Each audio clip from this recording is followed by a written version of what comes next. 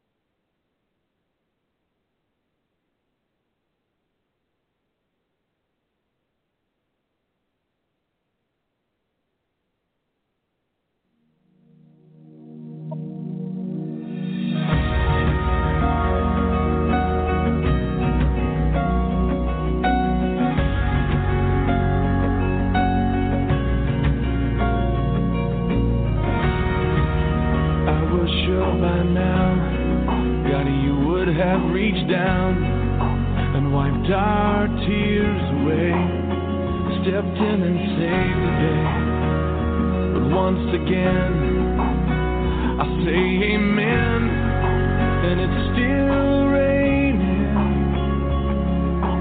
As the thunder rolls, I barely hear you whisper through the rain, I'm with you.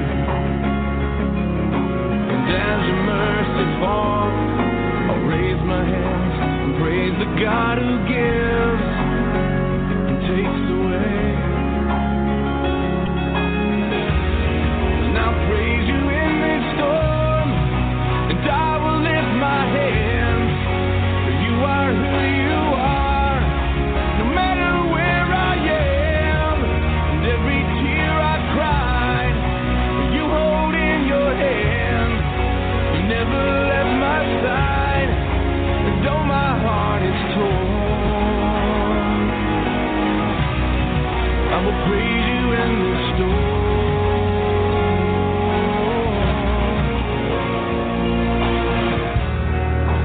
I remember when I stumbled in the wind, you heard my cry to you and raised me up again. But my strength is almost gone. How can I carry on if I can't find you? But as the thunder rolls, I barely hear you whisper through the rain, I'm with you. And as your mercy falls, I'll raise my hands and praise the God who gives and takes away. And I'll praise you in this storm, and I will lift my hands, for you are who you are, no matter where I am, and every tear I cried, you hold in your hand, you never left my side, and though my heart is torn, I will praise you in this storm.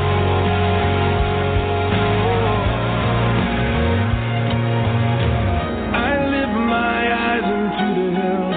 Where does my help come from?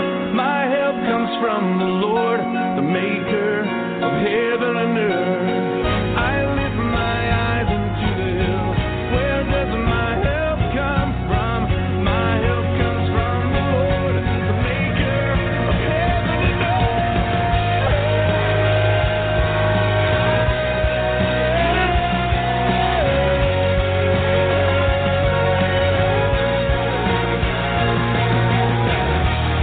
and I'll praise you in this storm, and I will lift my hands, for you are who you are, no matter where I am, every tear I cry, you hold in your hand, you never left my side, and though my heart is torn,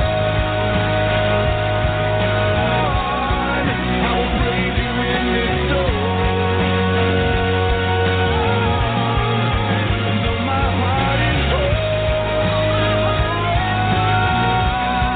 I praise you in this storm.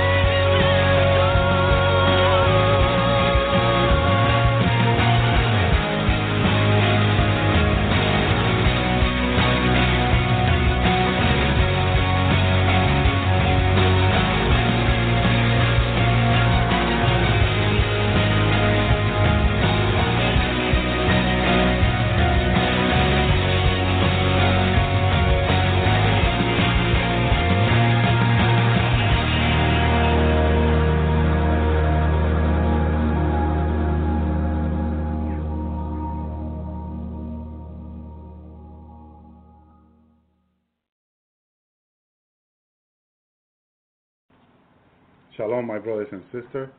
Praise the Lord. This is your brother Elvis Zapata.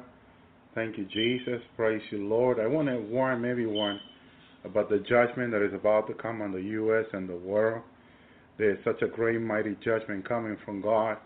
that God is continuing to warn His people to prepare and to get ready.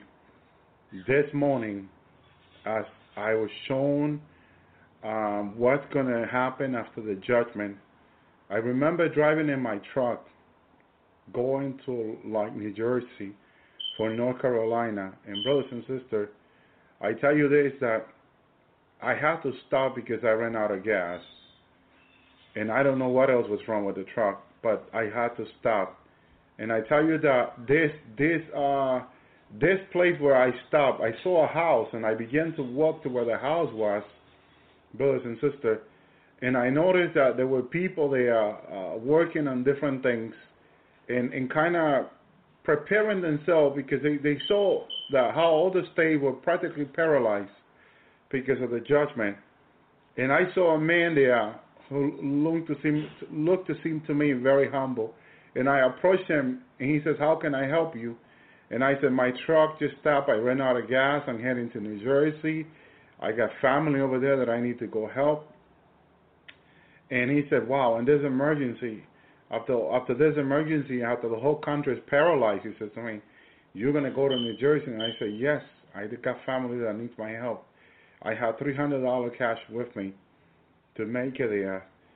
And he was aware, and I was aware, there was no gas station from North Carolina to New Jersey, which are about 800 miles or 600 miles, and there was no gas station in between that was working.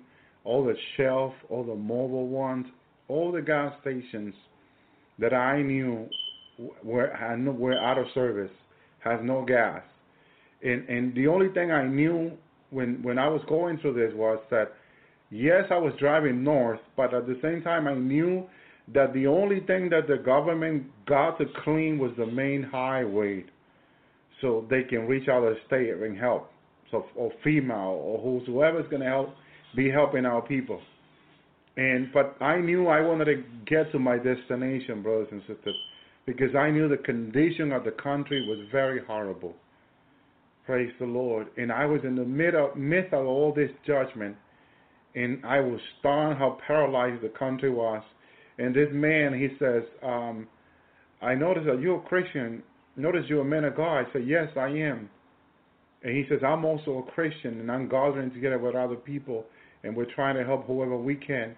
And I said, "Well, I need gas. If you have any gas that you can help me to make it to New Jersey, I will pay you. Look, I have $300 cash." And they said, "Well, keep your money because you're going to need it. But I tell you this, there is no gas anywhere. We can provide you with some gas for you to make it to New Jersey, but that's it. That's it." And I said, "Well, I appreciate that. Thank you very much."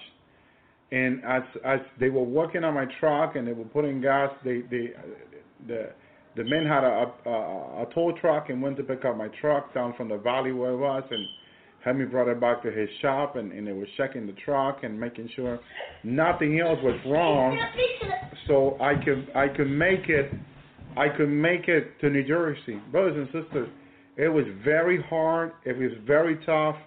It was very difficult for me to get to my destination. Praise the Lord.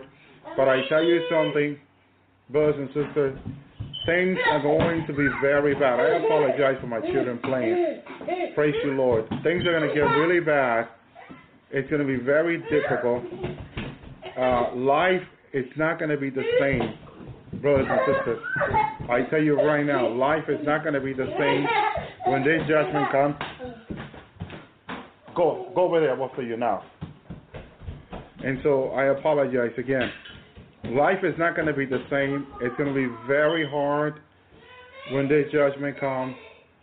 And so, brothers and sisters, I encourage each and one of you to continue to seek the Lord, to continue to prepare, to continue to get ready, because it's the judgment is going to be very great. The Lord actually took me to heaven before I seen the judgment, and just to give me peace to know that God is in control, and that, yes, things are going to get really, really bad, brothers and sisters, really, really bad.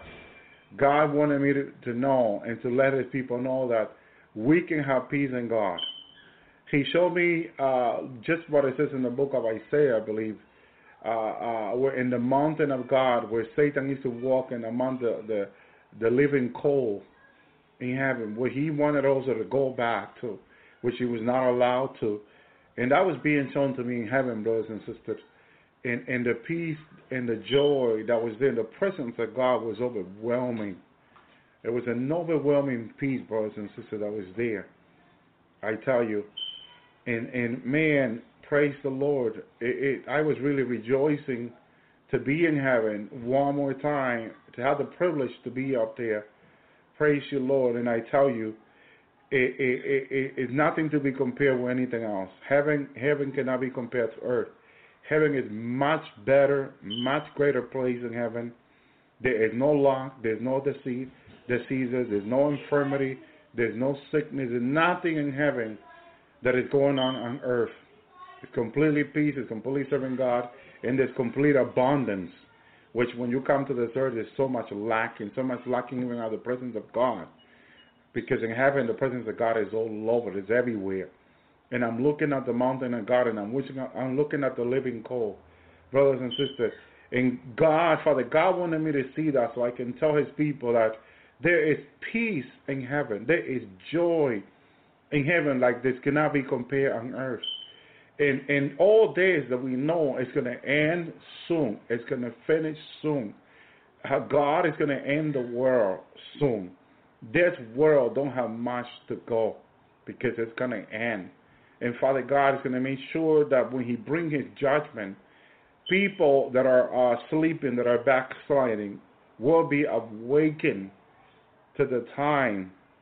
They'll be awakened to the coming of Christ, to the coming of Jesus. And they need to understand that the Lord is coming, and that God is not a man that he will lie, or the Son of Man that he will repent.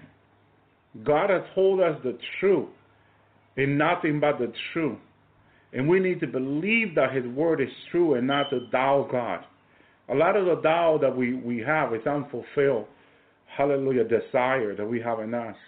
Because there's a lot of things we wanted it, and we wanted God to provide to us, supplies to us, or brings to us, or allow us to happen, because we have not had those things. We doubt. But doubt is a sin. Doubt is not of God. And we need to repent any doubt, my brothers and sisters. We need to say, I'm sorry to God for doubting his promises, for doubting his word. Brothers and sisters, God is faithful. Brothers and sisters, God is faithful. And everything he has told us to his prophet, he is going to bring to pass. Sooner or later, it's going to come to pass. Not in our timing, but in his timing. Because God's timing is very different than our timing. We complain that time has gone by and we have not seen anything.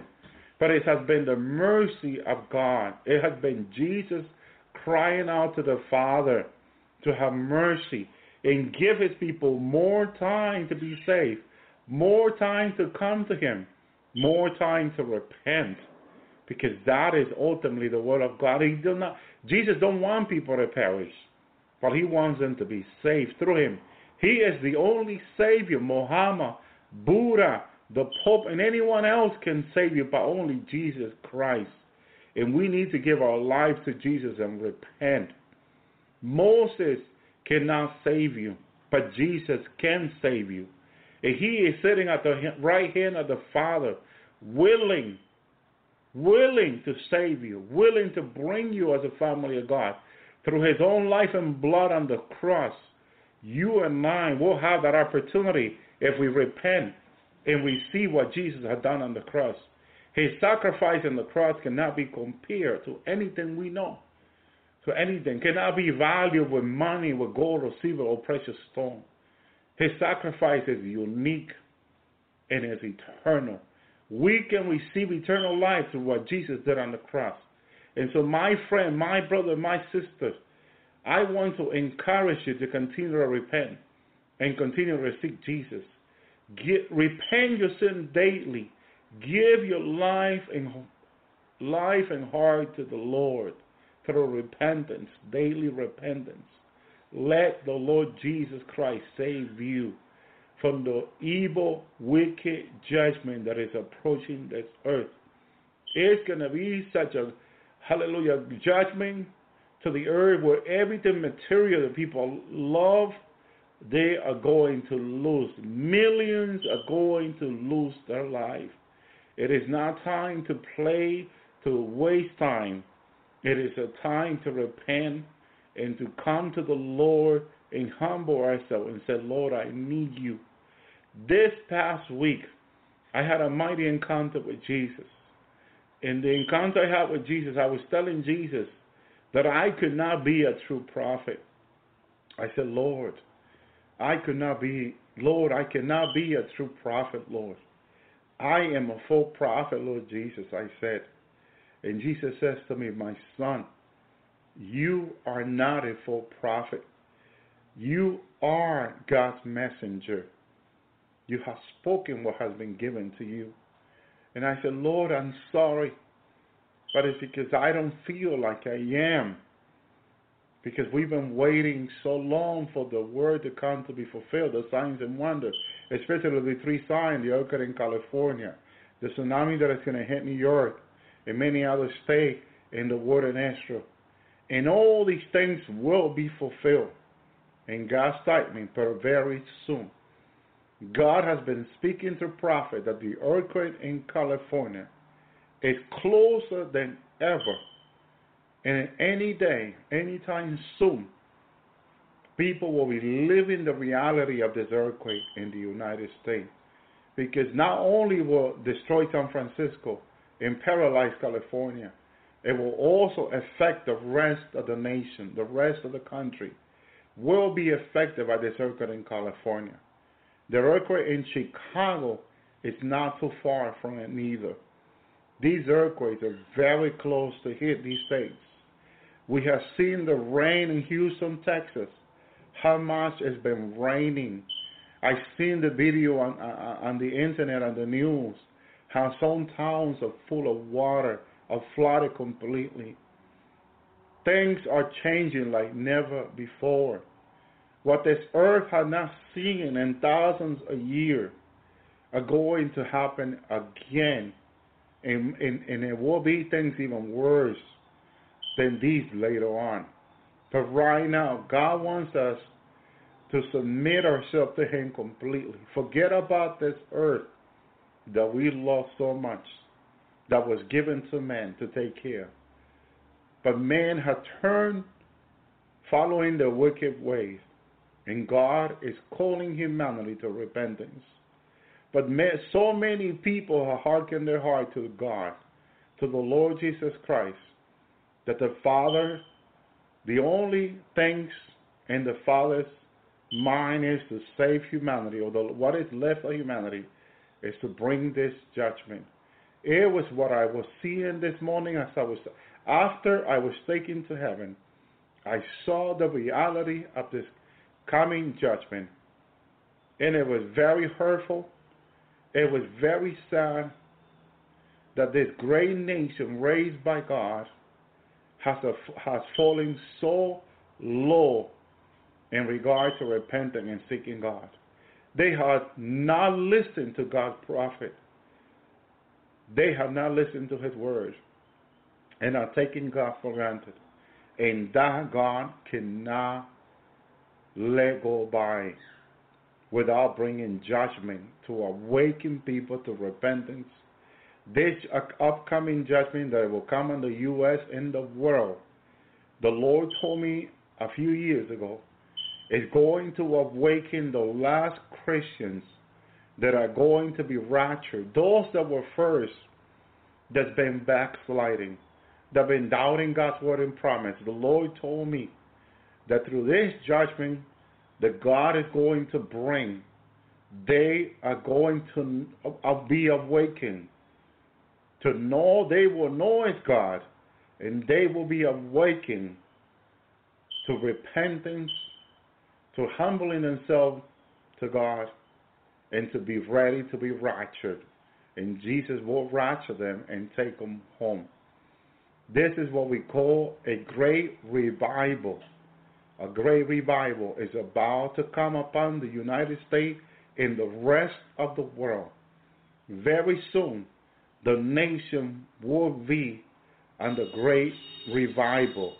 But before the revival comes, there has to come judgment, great judgment, when everyone can see and know that God is not playing, but that God is very serious and is calling his people to repentance.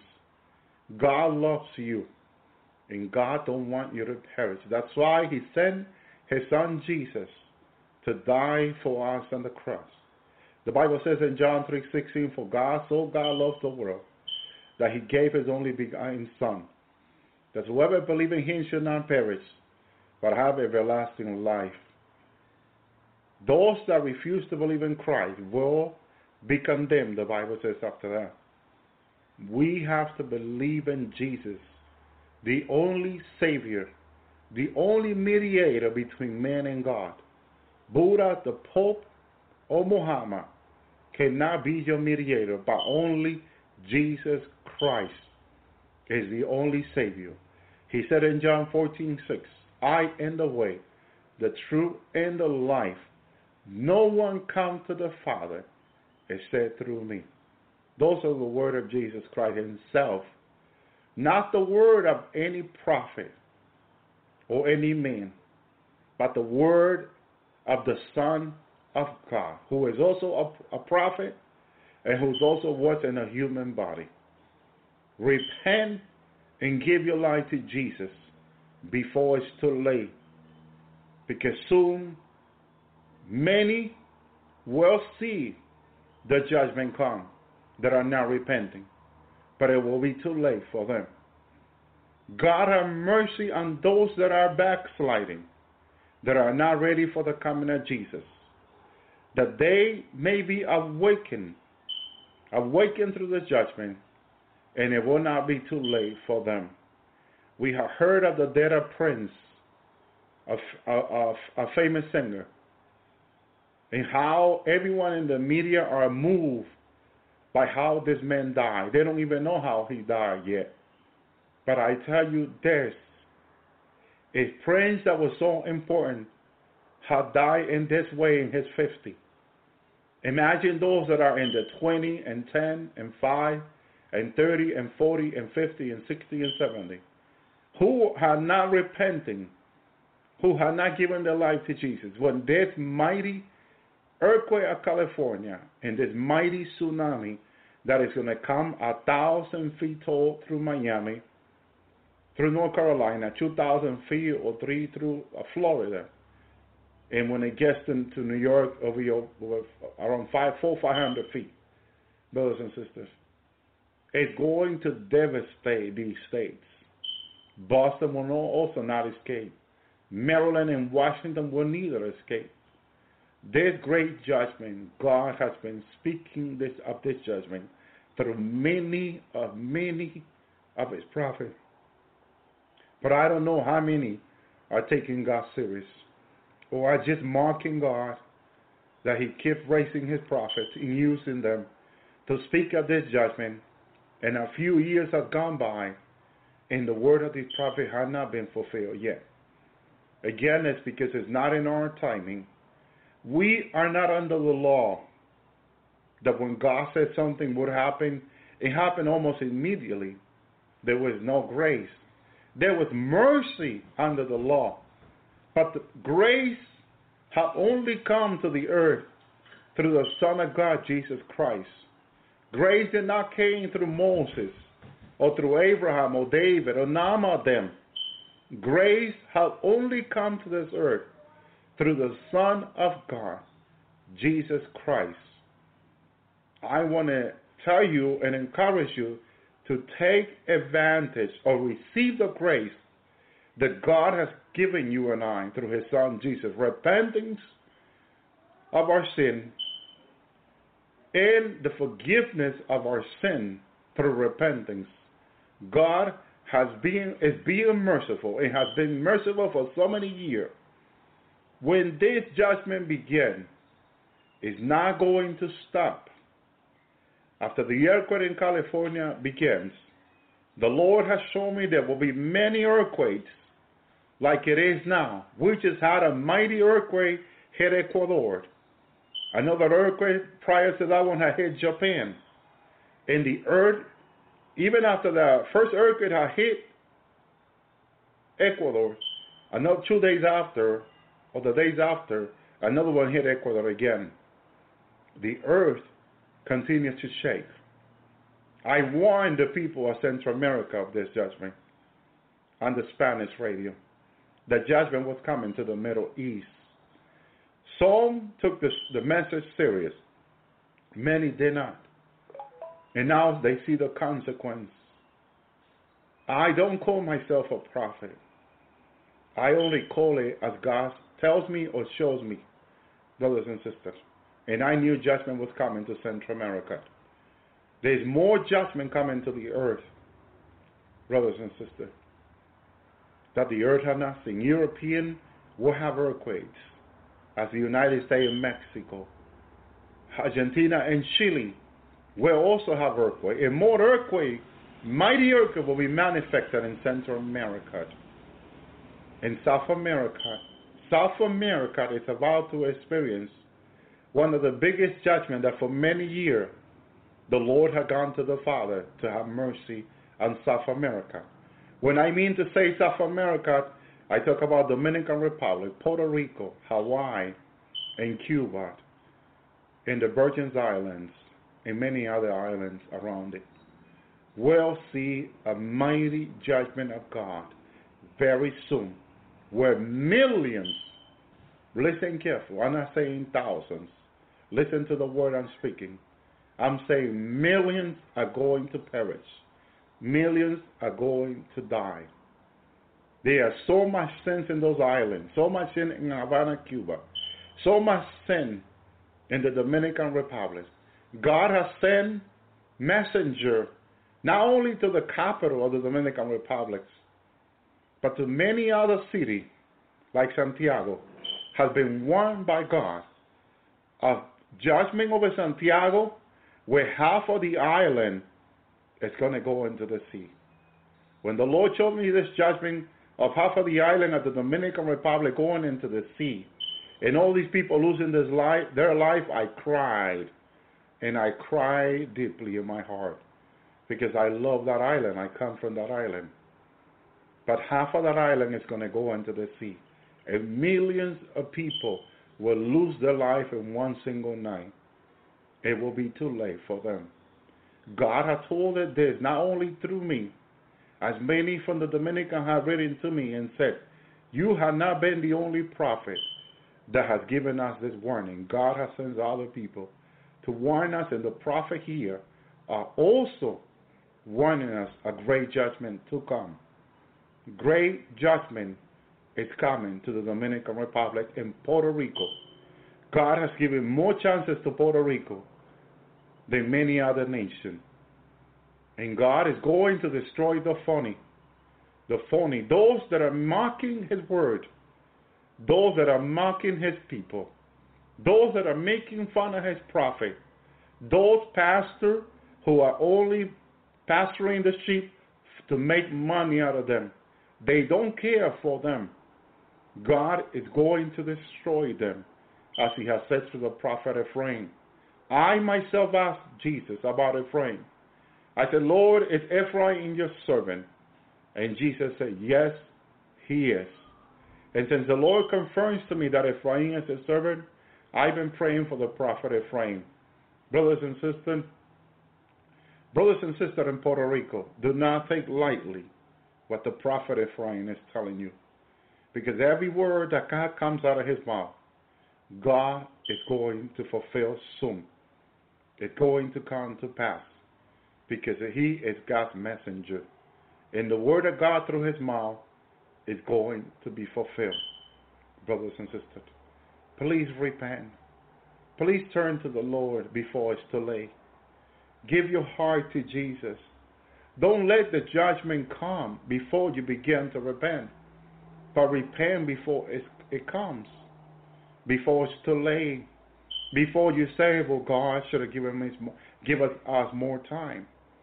How many times has God raised Ephraim and many of his prophets to go tell his people to repent because judgment is at hand. How many times has they been on the radio, on the internet, and television, all over the world, warning and warning from heaven, from God, that judgment is at hand and for people to repent. Brothers and sisters and friends, it's up to you. God is not going to make you serve him. God loves you. But with the same love he loves you and wants to preserve you, he's going to bring his judgment. God wanted the people of Sodom and Gomorrah to repent. God gave them the opportunity to, but they did not take heed to his word, and God destroyed Sodom and Gomorrah. The same happened in the times of Noah. Noah, the Bible said, was a preacher of righteousness. He preached the word of God, the true message of God to his generation. Year after year, warned them of a great tsunami, great flood that was going to come all over the earth, because they had not seen such a type of judgment. They mocked him, they laughed at him, and they say so many things that are not in the Word, because it was not worth it to put it in the Word of God. The offenses are not worth it to be written. Only the good news are worth it to be read. The good message from the Lord that comes through the mouth of the righteous are worth it to be written. Not the word that comes out of the mouth of the wicked. Why would we need a Bible or an extra few pages of the Bible? The word of those men of the wicked, the evil word that was coming out of their mouth would have been written. For what? What blessing we would have if each of those evil words that came out of their mouth would have been written. It will probably even make our generation even worse. Right now, they mock the name of Jesus, the name of God. They even talk about the Holy Spirit without any fear of God in them on television.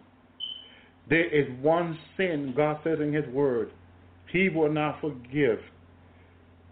Hallelujah. And it is, hallelujah, the unpardoned sin, and it's the blaspheming of his Holy Spirit. Many are speaking against the Holy Spirit without any fear. They don't know or they don't understand the consequence of speaking against the Holy Spirit.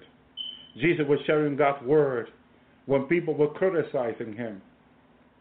He said that all blaspheme against God the Father and the Son will be forgiven, but not the blaspheme against the Holy Spirit. And he was just sharing the word of God.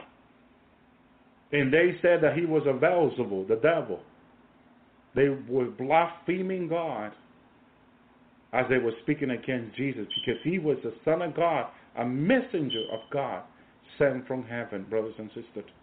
And this is why today many are doing the same and are not noticing the type of sin they are committing. A few days ago I heard of a prophet that said that when the tribulation begins, which is very close to begin, many people will be turned into zombie, werewolf-like. That has been shown to me by Jesus. I've been in the tribulation to come, days ahead, where I have seen the tribulation begin and people turn into werewolf, like in the movies, and then immediately began to attack other people. I also seen multitude like zombie, and bite people's legs and people's arms. I saw people fighting them, but they were too strong. For them, they were pushing their mouth, their face away. They look horrible. Hair grew from them like Nebuchadnezzar because of his pride. The nation had become prideful like Nebuchadnezzar. God the Father punished Nebuchadnezzar because of his pride and brought him very low when he turned him into a beast, like the beast of the field, like the werewolf of the field. But these beasts in the last day will be even worse than Nebuchadnezzar, because they will attack anybody else who is not like them to eat them. I saw them buying people's arm and leg, like to supply their hunger, all of a sudden they get very hungry for meat, and that's all they want to eat. I notice now that as I travel to different states, that most of the seafood are being removed. Most of the restaurant seafood are being removed. And what is being placed in the place of the seafood restaurant? Let me tell you what is being placed in those places. Meat. Meat. Meat restaurant. People order the sign in the last couple of years. I noticed this as I have been taken to the tribulation many times. The people are more hungry for meat in these last couple of years than what I've seen ever. These restaurants where they sell meat all the time are full of people. People do line to eat hamburgers, to eat all type of meat cooked in different way. And a lot of it is rare meat. I had never seen like before rare meat uncooked being eaten by people. I go by places, by restaurants, and I see people eating rare meat. And I'm like, how can this be? Years ago, you never noticed that. It was very rare to hear someone ordering rare meat. Now it's part of the daily meal in many of the restaurants. The orders are coming in like never before. The appetite for rare meat, bloody meat, is growing in the United States and around the world daily. I don't know if you have noticed this, but pay attention to those small details. Why is in the brain of the people? It's all meat, rare meat. That's exactly the 100% of that is what I saw in the beginning of the tribulation. People began to eat meat, rare meat. But it was not rare meat they ordered. It was people walking in the street, going to the work, taking care of their family, that they were jumping to. They were jumping through windows, glass windows, and just breaking and going through them, jumping through fences, running through valleys, chasing people through valleys in the streets. No matter whether the person was homeless, as any person who had a suit, who was going to work, a lawyer, a doctor, to them it was the same. They just wanted to eat them. And I noticed that in the last day, rare and meat is being sold like never before. I noticed these little things. And it's the beginning of the tribulation is soon to begin. The departing of the bride of Christ, it is also close, as it says in the Word of God. The departing comes first, then the tribulation. Then the men of sin, the Bible says, will be revealed. The men of sin will be revealed, who will blaspheme God's name. He is already blaspheming God's name on television. Everybody's wondering who is the Antichrist. Brothers and sisters, it was shown to me that Obama was the first beast of Revelation 13:1. The Revelation 13:11 beast, I don't know who he is. But this beast comes out of Europe, the second Antichrist, who the first beast gives power to the second one. And then the fourth prophet comes after that, which is the Pope. We hear of the Pope resigning out of office soon. I heard of a black Pope many years ago. When this Pope was elected, I thought it was this Pope. But a brother told me many years ago, because God has shown someone, I don't know who it was, this is a word from someone else, that it will be a black Pope. And that the next Pope will come from the Middle East. It's what he said. The last Pope, he said, will come from the Middle East. This Pope came from Argentina, I believe it was, or Chile. So it did not come. It's not the same Pope that he was talking about. But this last Pope was said, this Pope that will come, he will be colored black, like we have a black president in the U.S., which no one would believe. If you would have told anyone in the U.S. 50 years ago that they will have a black president, they will tell you never will that ever happen. Will that never that ever happen? It happens. It was fulfilled. And as it is in 2008, United States elected the first colored president. And now Rome will also do the same, I was told also. The fulfillment of the 2008 prophecy was fulfilled. Now I'm waiting for the last one of the last prophecy to be fulfilled. But I'm not too concerned with those words because they were given to someone else. I have my eyes open more to the earthquake in California, the earthquake in Chicago, which was shown to me, the tsunami to New York, New Jersey, Massachusetts, Maryland, Washington, Florida, which will be completely destroyed. I don't know what brothers and sisters are doing in Florida, in Orlando, or Miami. Or Fort Lauderdale, no matter where they are. Sometimes I think, what are they doing there? Because many people, I still get people writing to me that the Lord had told them and showed them through dreams and visions to get out of Florida. I believe that if you are in Florida today and the Lord has told you to get out, if you don't repent, you will die in your sin. Because this mighty tsunami that is going to hit Florida, it will wipe out whole Florida. There are many Christians in disobedience. And when I say disobedient, they are backsliding. And many of them don't even notice they are. They have fallen into their own conviction, into their own good lifestyle, they call, but are not listening to the voice of God through his prophet. God has told his people several times, time and over, to repent and to walk away from sin and disobedience, to listen to the guiding of his people, of his Spirit. God, when he talked about the Holy Spirit in John 14, John 15, John 16, he said he will lead us to all truth. We are supposed to be led by the Holy Spirit. But there are many Christians who are not listening to the guidance of the Lord through the Holy Spirit. They are living their life however they want to. And it's going to cost them a lot. It's going to cost them a lot. May God have mercy on those brothers and sisters that are backsliding. We hope that the Lord have mercy and reach them out and help them to come out of the disobedience before it's too late. Brothers and sisters, Jesus is coming. He promised us that he will come for us. Hallelujah. He will come for us in the middle of the night, like a thief in the night. And when they say hallelujah, peace and safety, sudden destruction was going to come upon them as a woman in travail and pain. Sudden destruction, he said, that will come upon them. Sudden destruction is coming.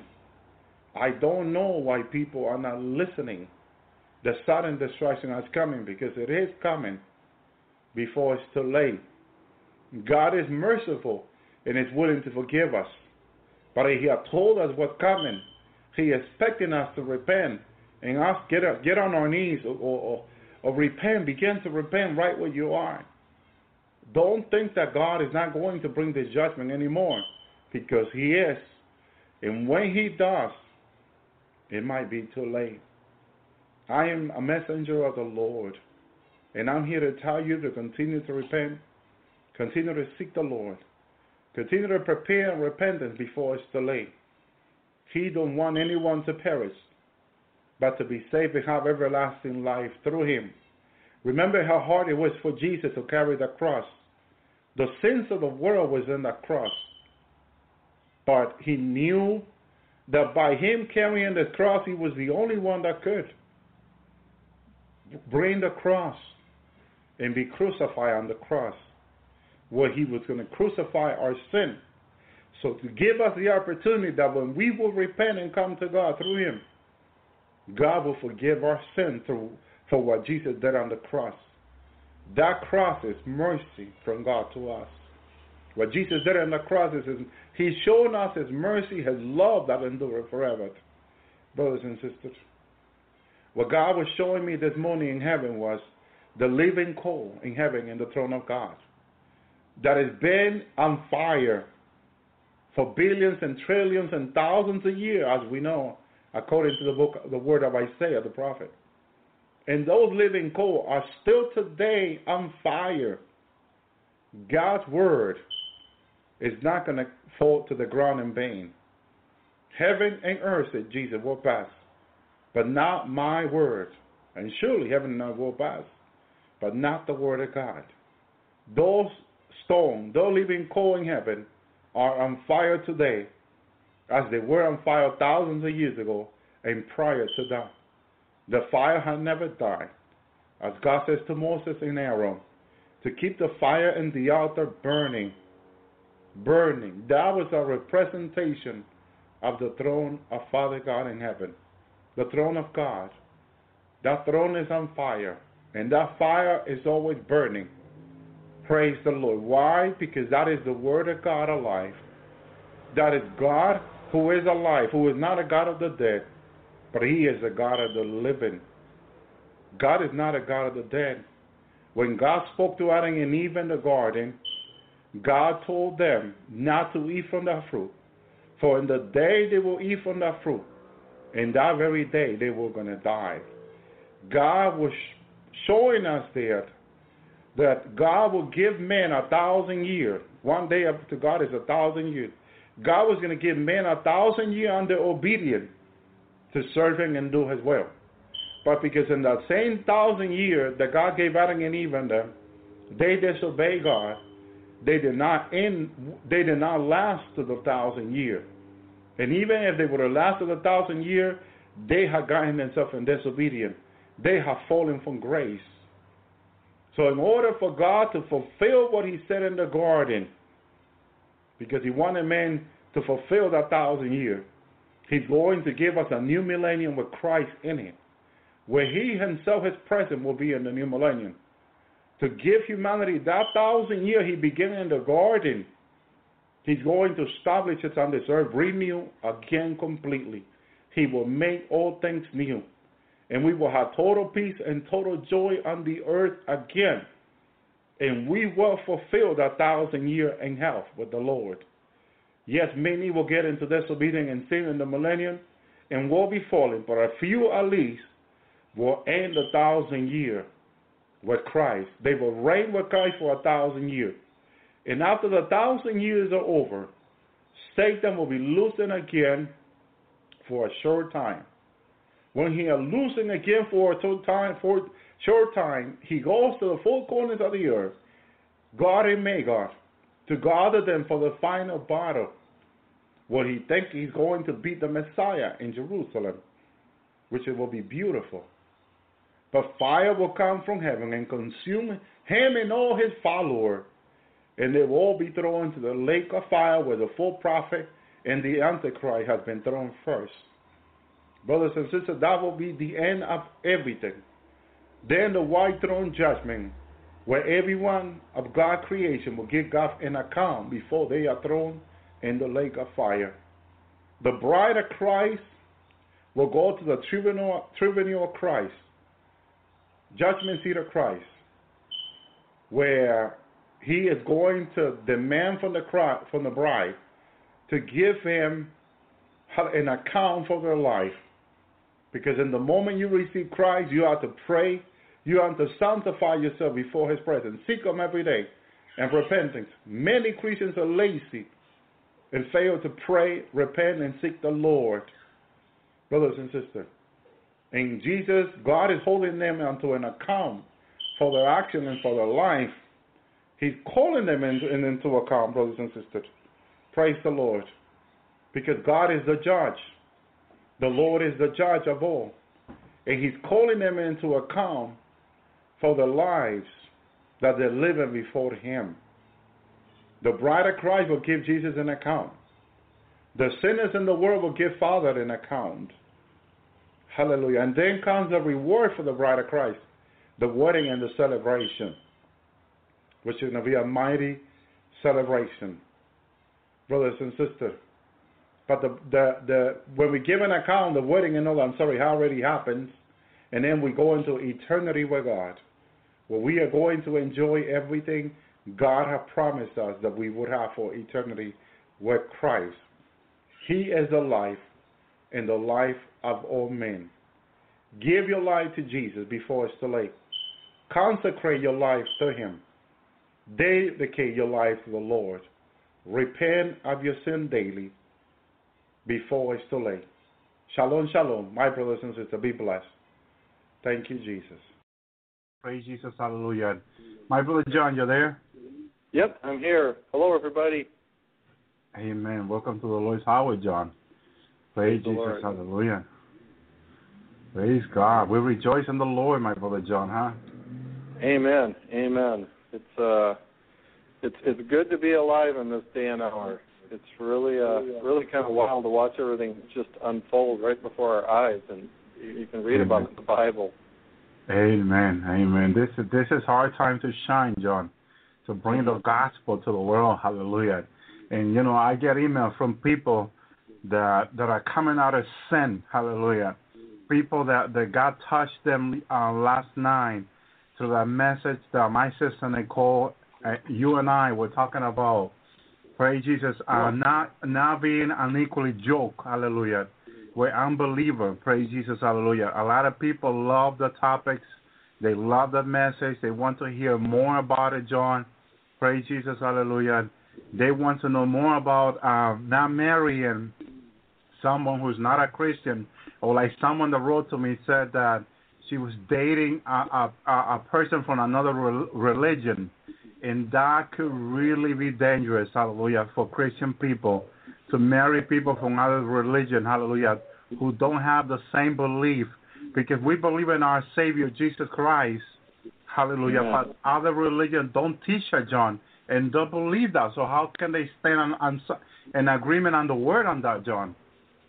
I don't know. It's a lot of times it's maybe this is kind of a poor analogy, but it's almost likened to somebody who works for someone who's not a believer, and you're not on the same page, and it just creates a lot of strife and a lot of angst in that relationship, and the same thing carries over in your personal life. If you're with somebody and you guys don't see eye to eye on the things of God the way a believer would, to me it's it's not only a recipe for disaster, but you could potentially backslide trying to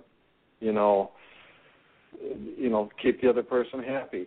So you might compromise. You might not fully walk in the Spirit just to keep them happy, because they're not going to have the same values typically or the same worldview as you would have, and that could run into problems.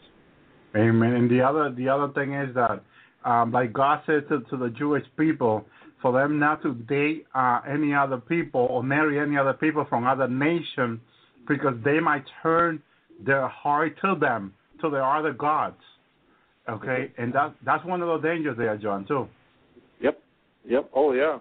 I mean, the last thing you want to do is become a Hindu or a Muslim or some other religion kind of thing, and miss the rapture and have to go through the tribulation, because it's it's such a horrible time, and you really don't want to go through that if you can help it.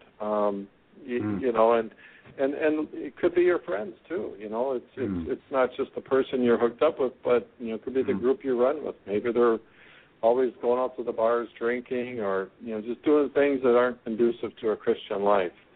And it's not conducive to walking in holiness or righteousness. You've got to flee from that stuff. Like Joseph with Potiphar's wife is a perfect example. He just took off running.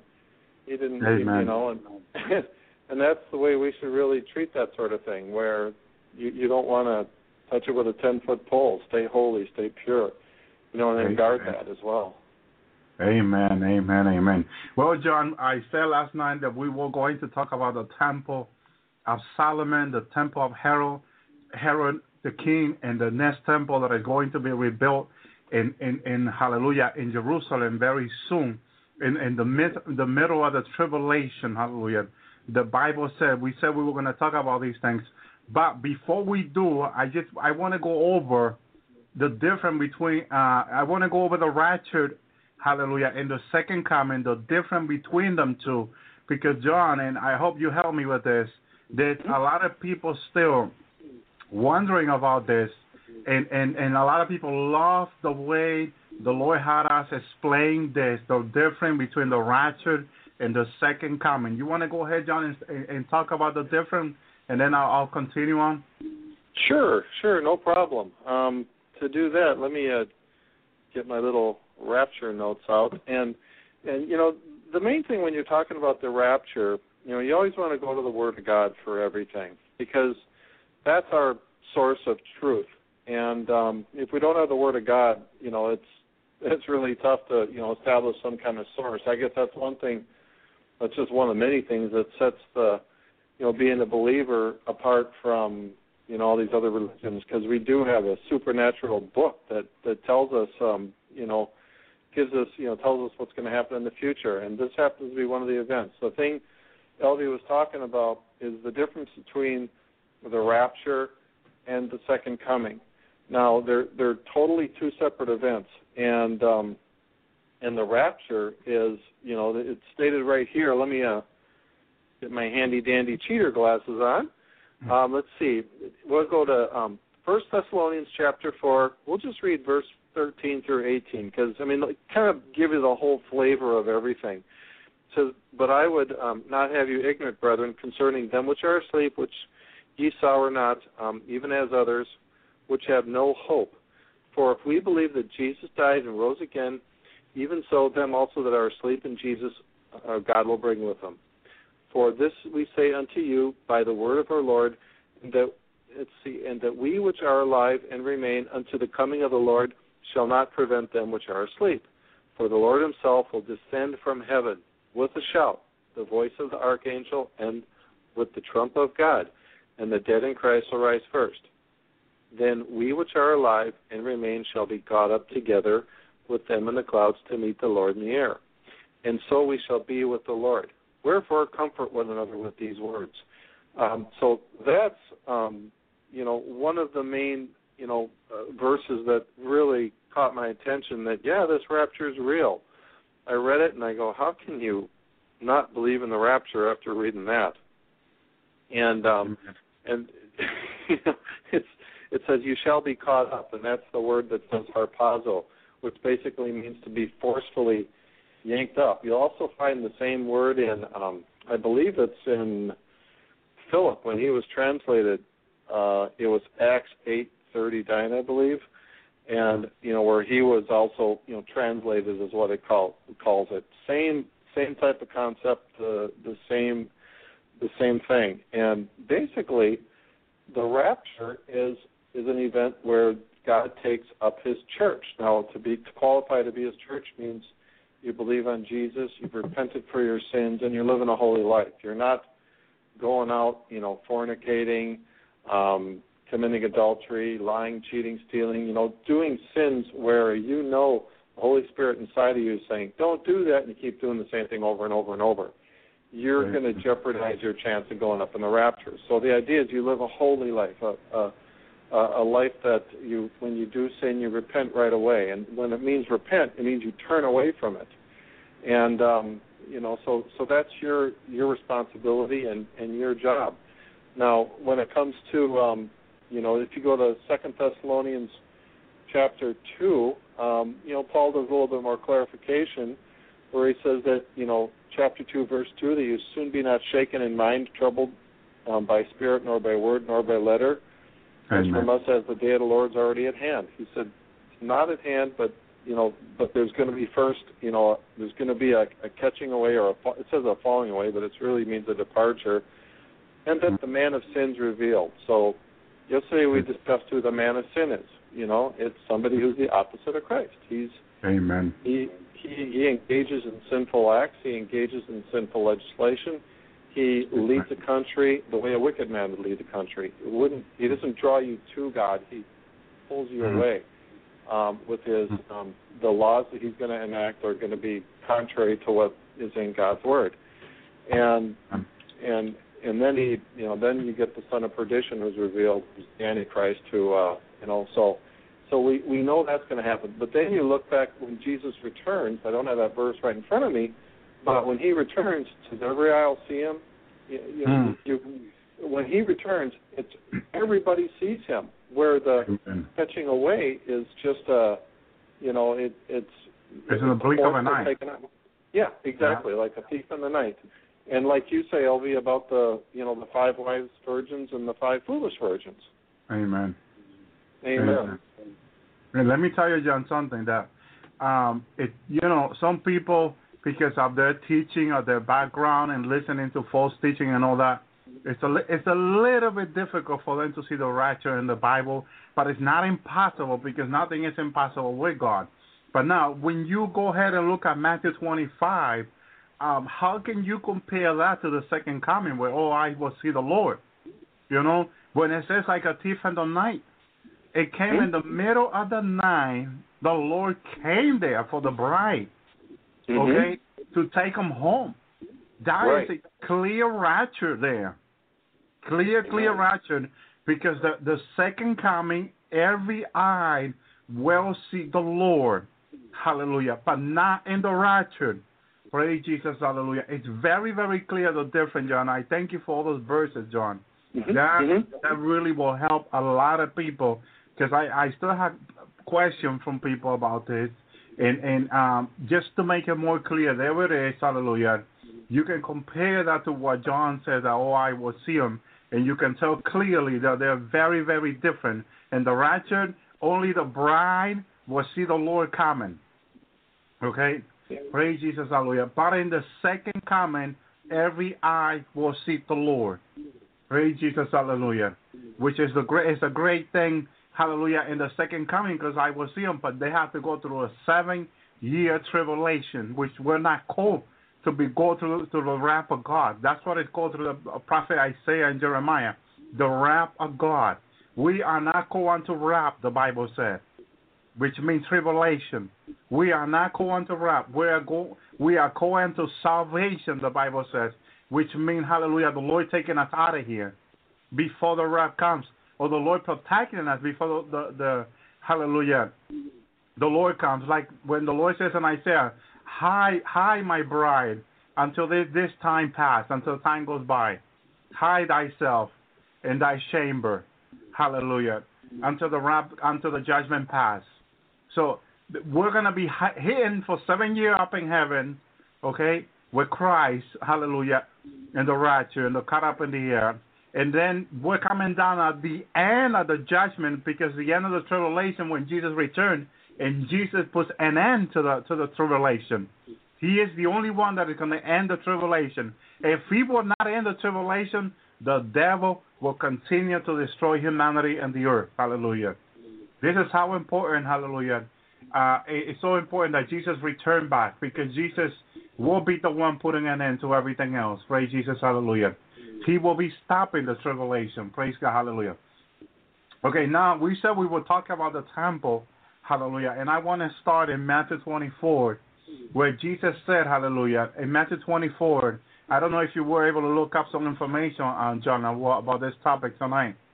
Praise Jesus, about the tribulation, because this is going to help people a lot. And in Matthew 24, we read in verse 1 that the signs of the end, Jesus left the temple. He was walking away when his disciple came after him. They wanted to call his attention to the temple buildings, hallelujah. And then Jesus said, do you all see these things? Jesus asked, what I'm about to tell you is true. This is a newer Bible translation. No one stone here will be left on top of another. Every stone will be thrown down. Another translation says that the stone will be destroyed.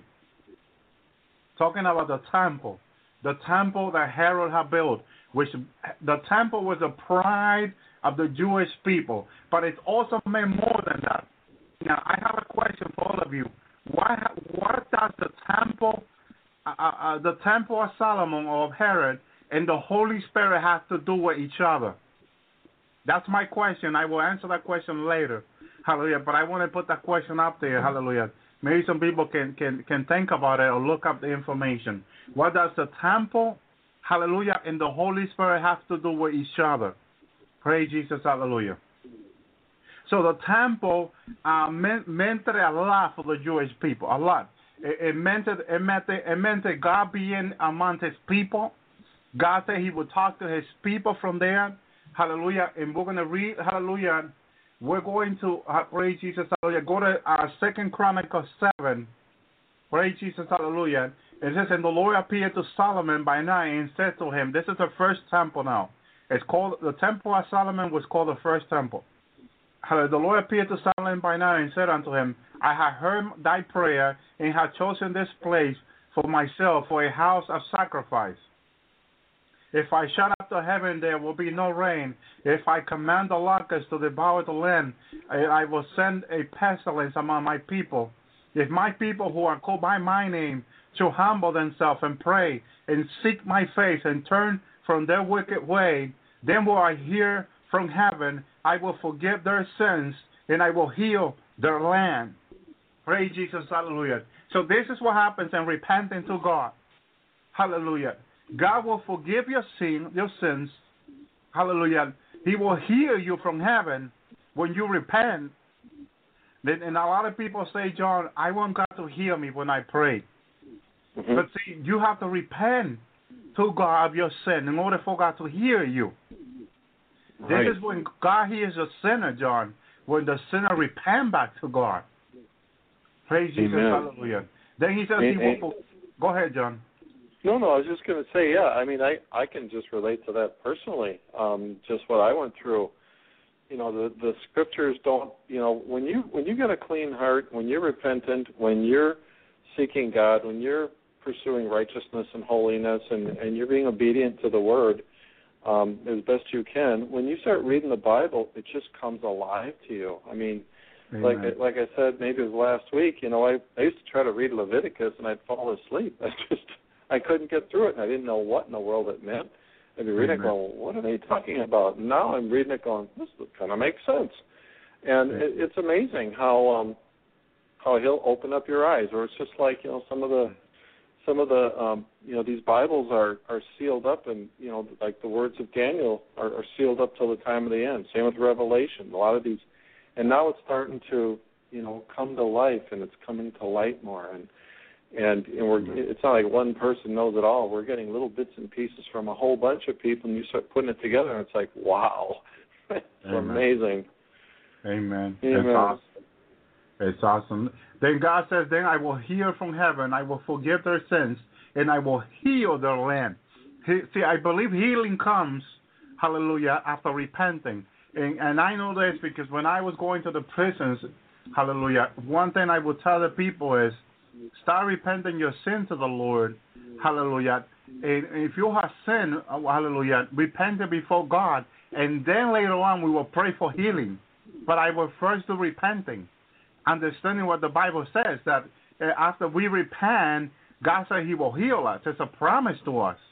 So I will lead people into repenting first, and then, hallelujah, we will go into healing, an agreement into healing, and the Lord will heal people. And I see now the power of God move this way. Now, verse 15 says, now my eyes shall be open and my ear attentive unto the prayer that is made in this place. Hallelujah. For now I have chosen and sanctified this house, that my name be there forever. Now, one thing there is that God said his name will be, hallelujah, in the house, in the temple. So the temple, hallelujah, for the Jewish people, it has a lot to do with God. Because he says his name will be in the temple. So it had a real tie together with God. And this is why the Jewish people are so serious about the temple. And they would want to protect the temple, and they would want their temple to be built. Because they know the name of God will be in the temple. Hallelujah. And not only that, God himself promised he will be in the temple. So this is why they wanted the temple. They want the temple to be built. Hallelujah. Verse 17. And as for thee, if thou should walk before me as David thy father walked, and that according to all that I have commanded thee, shall assert my statute and my judgment, then I will establish thy throne of thy kingdom according to I have a covenant with David thy father, saying, that they will fail the men to be ruler of Israel. This whole way of reading the Bible really gets to me. But if you turn away and forsake my statute and my commandment, which I have set before you, I shall go and serve other gods and worship them. Then I will pluck them out by the root out of my land which I have given them, And this house which I have sanctified for my name will be cast out of my sight.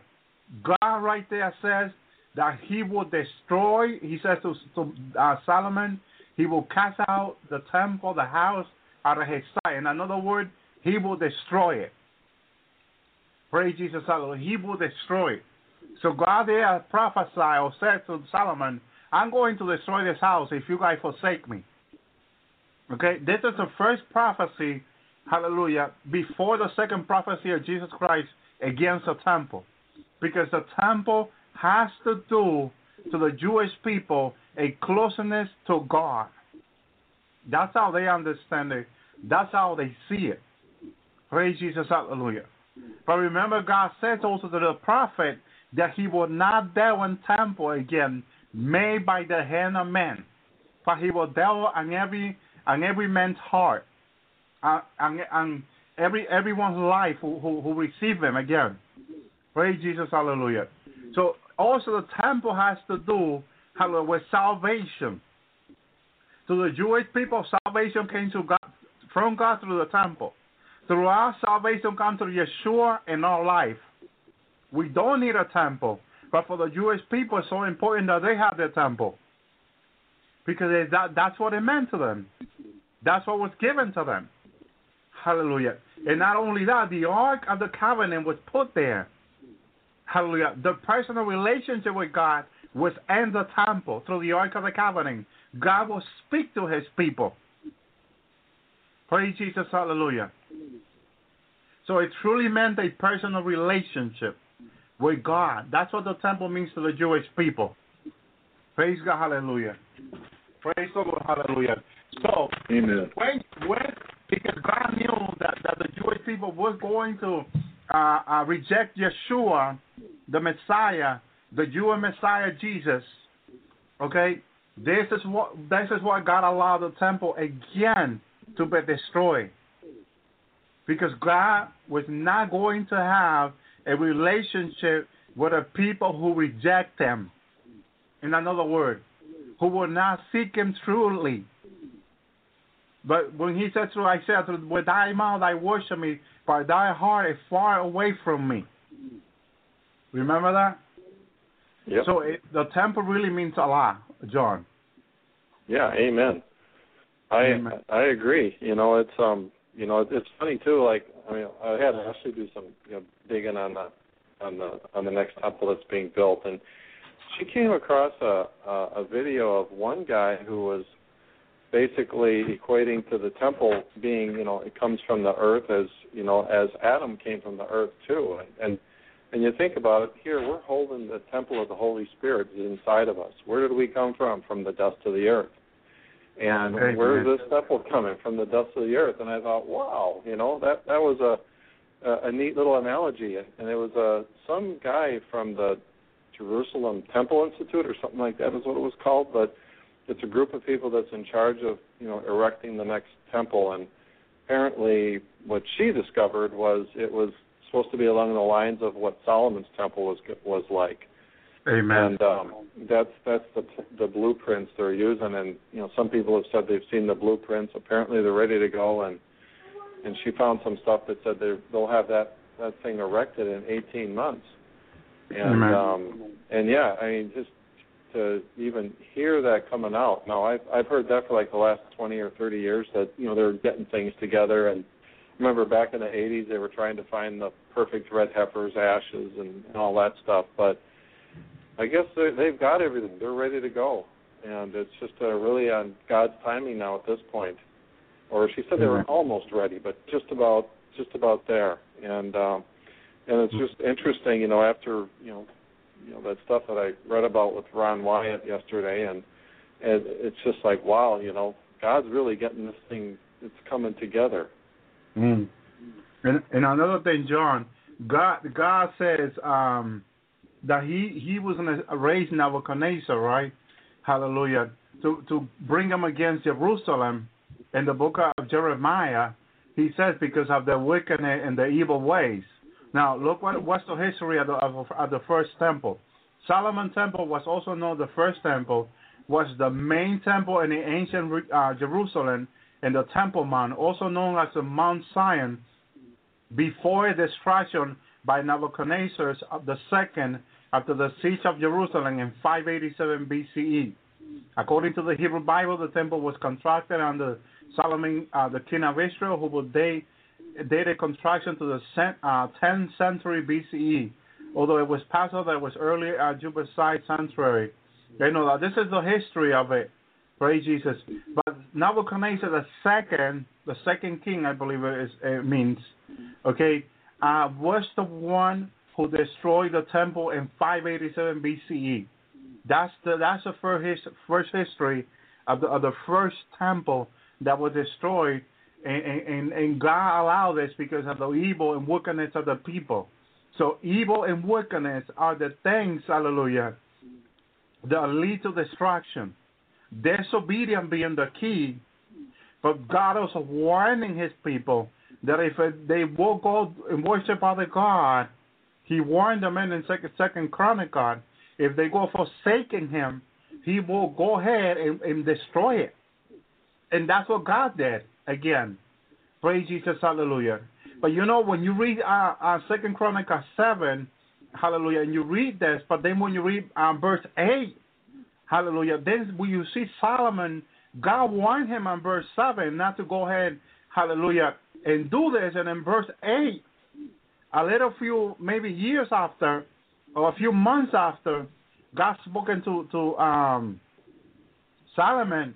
We see that Solomon in verse 8 goes and marry the daughters of Pharaoh. Praise Jesus, hallelujah. So they, hallelujah, knowing the truth, went and decided to go ahead and sin, or Solomon did. Praise Jesus, hallelujah. And then God's evil, He will allow this evil to come upon them. Praise Jesus, hallelujah. Praise the Lord, hallelujah. So now the first temple was destroyed. Now we go on to the second temple. When Jesus says in Matthew 24 to His disciples, you see all these stones. Now all these stones will be standing on top of each other. They will be destroyed. And this prophecy came, hallelujah, I believe it was in 33 after Jesus had died, that the temple was destroyed by the Romans again. Praise Jesus, hallelujah. Yes, that was in 70 A.D. Was that 70 A.D., yep. It's Emperor, well, Jesus was crucified in Tiberius' time, and it was like it begins with a V. I can't remember the guy's name, but yeah, he in 70 A.D. is when the temple was destroyed, and that's when, you know, Israel was ransacked. Amen, amen. So yeah, so 30 I would say, yeah, almost 30 or 30-something years after Jesus had died, is that what it is? Or after He finished His ministry? Yeah, it'd be 37 years after. Okay.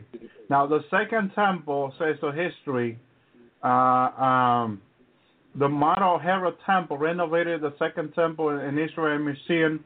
The second temple was important to the Jewish time, which stood on the Temple Mount in Jerusalem. So they built it in the Temple Mount. Okay. And again, what's in the Temple Mount now, John? The Dome of the Rock. The Dome of the Rock. Okay. Mm-hmm. So there is what God will say through His word, an abomination, okay, in Israel right now, because or advanced since the temple was since they built it, hallelujah, the Dome of the Rock, because the Jewish people allowed this to happen because of their own disobedience. God, or I will say God allowed this to happen, John, for the temple to be rebuilt in the Temple Mount where the old temple was now. So in order for that Temple Mount to come down, there has to be a Psalm 83 word. Wouldn't you agree with that, John? Oh, yeah. Yep, absolutely. That temple's got to be destroyed because it's, you know, I've heard some people say, oh, it's going to be built right next to it. I don't know, Elvie, you've seen into the tribulation. Was that Dome of the Rock even there, or was it gone? Have you ever seen that? You know, when I see the tribulation, the Dome of the Rock was not there when I see it in the tribulation. Okay. So somehow they're going to destroy it. I don't know if it's right after the Psalm 83 war, hallelujah, but it might be right now with China, Russia, and all these other nations involved around there now. I was meditating on this week because I was reading the news online and reading what's going on that Obama supposedly is trying to hold all these other nations like Russia back, and we know that Russia had a delivery for Syria, weapons and stuff, and the one of the London insurance company that had this thing insured told the Russians that they had no insurance to deliver those things to Syria and those weapons. So they went and they turned the weapon around back to Russia. But they were saying on the news that Russia has no problem delivering those weapons because they have other ways to do it. So it means that right now Russia is arming Syria, the government of Syria. And Russia has their own army there, hallelujah, to fight along the Syrian government. Now, China also has interests in Syria and in Iran, okay, including Russia and Syria and Iran. And China has said it clearly and openly. They are willing to protect their interests. So what does that mean? Well, if you understand what they're saying, if you can understand between the line, China is saying we are willing to fight against the United States and Israel for our own interests in Syria and in Iran. That's what they're saying. That's what Russia is also saying. We are willing to fight the United States and Israel for our own interests. Okay? And the thing is that China has an open market to Iran and Syria where they can sell all kinds of stuff, and they're making millions. Okay? They don't want that to stop. The same with Russia. Russia has an open market with Iran and Syria, and they are making millions, and they are not going to have the U.S. or Israel stop them from making their money. That's what they've been saying. So Russia and China, when they send a Marine, they send in their army over there, and they are willing to fight with tooth and nail for their own interest in Israel and Iran and in Syria. So what's happening now is more serious than everything, because they were saying that this Obama was thinking that he was going to get away by having the president of Syria calm down soon. Okay? But now with all this support from China and Russia, okay, Israel and the United States, hallelujah, and Europe has no other way around this. Okay? And they're saying that there's only one way, and it's to go to war. That's go to fighting.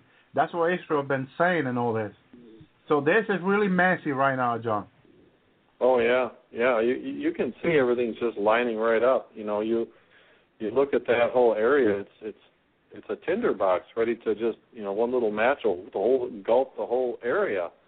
And yeah, that's just another thing. We're watching prophecy unfold before our eyes. You're going to watch where Damascus becomes a ruinous heap, and that's prophesied. And apparently Damascus is one of the only cities that hasn't been completely leveled, or doesn't have any. Because usually when cities are taken over in a time of war, the policy or how they would treat the cities is they would just obliterate them and level the whole city. Mm-hmm. And that's one city that has not been leveled yet. Apparently, I haven't studied it lately, but yeah, it definitely definitely is something that's going on out there. Plus, the other thing is you look at the posturing of Russia too. That's really critical. Those guys right now are saying, if you attack Iran, it's like you're attacking Russia, and we're going to respond too. Yeah. And that's going to probably set up the 7-year, treaty that Daniel 9:27 talks about. Where I believe that's it, if I'm mistaken, right? But it's either Daniel 9 or Daniel 7. Yeah, Daniel 9:27. Where they confirm the covenant for 1 week. And Amen. that's when the temple's erected, and in the middle of it, that's when the Antichrist sits in the temple showing himself as God.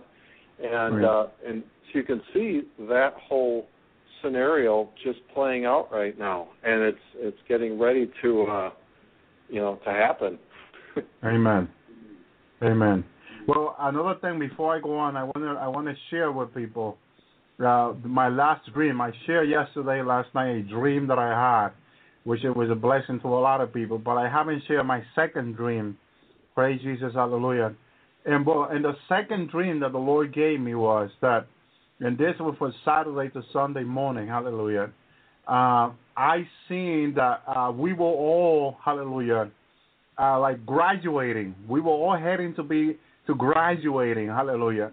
And I could see that we were all running, like Paul says, hallelujah. We're all running together, and make sure that you run to get there, to make it. Praise Jesus, hallelujah. And we were all running, hallelujah. And we were running to to graduate, hallelujah. And as we got in there to graduate, when I got there, I opened my eyes and I started looking around. I say, I finally graduated. Oh my goodness, I finally graduated. I finally made it. And it was like for 1 second in that revelation, I was thinking through all the hard time that we as a Christian have to go through, and we've been going through, hallelujah, and how much testing we've been going through, trials and difficulties and problems and this and that, And I could see, hallelujah, that we were graduating as a Christian finally, And before I seen this months ago or last year, I would say that we were going to this place, but we will have to go around the corner to make it. And I remember the Lord showing me that the rapture He showed me last year was around the corner. Now, when He showed it to me how close we are, hallelujah, we were speeding up. The bride was speeding up to graduate already. We had like less than a block in the spirit, hallelujah, less than a block, hallelujah. Because before we had a whole corner to turn around, so I could not even see the next street that we would turn around and go there to graduate. This time, we were already at the street, okay? And at the end of the street, on the left, right there, in the front of us, was the place of graduation, like heaven. Hallelujah. Because, again, it's going to be like in a blink of an eye, the righteous, in a blink of an eye. And I was amazed, like, wow, I made it. Remember Paul says, I have finished my race. I'm just waiting to be crowned, to get my crown. Hallelujah. That's where we are. We're about to graduate to get our crown of life. Praise Jesus, hallelujah. But we have to be careful now, because now the devil wants to get people focused on many other things except going to heaven. Except graduating. Except going up in the rapture. He wants to get people focused on other things. And you don't want to get focused on other things because, again, like we were saying yesterday, if you miss this rapture, hallelujah, it's going to be very difficult to be saved. Because you're going to have to go through 7-year tribulation, and you're going to have to go through things that you have never gone through before in your life. And you're not going to be a happy camper, let me tell you. You're going to get very, very mad at God. Hallelujah. Very mad. But actually, it's your fault and it's my fault if we stay. It's our own fault. Because again, hallelujah, the serpent did not put a gun to Eve's head or Adam to eat from the fruit. They ultimately made the decision. Was the temptation there from Satan? Yes, it was. He went into the garden where they were, and he tempted Eve. Could Eve overcome the temptation? That is a question for you and I. Can we overcome the temptation? Yes, we can. Can we say no to sin? Yes, we can. Hallelujah. Yes, we can. Hallelujah. Because why can a person fall into a sin and another person can avoid it? You see?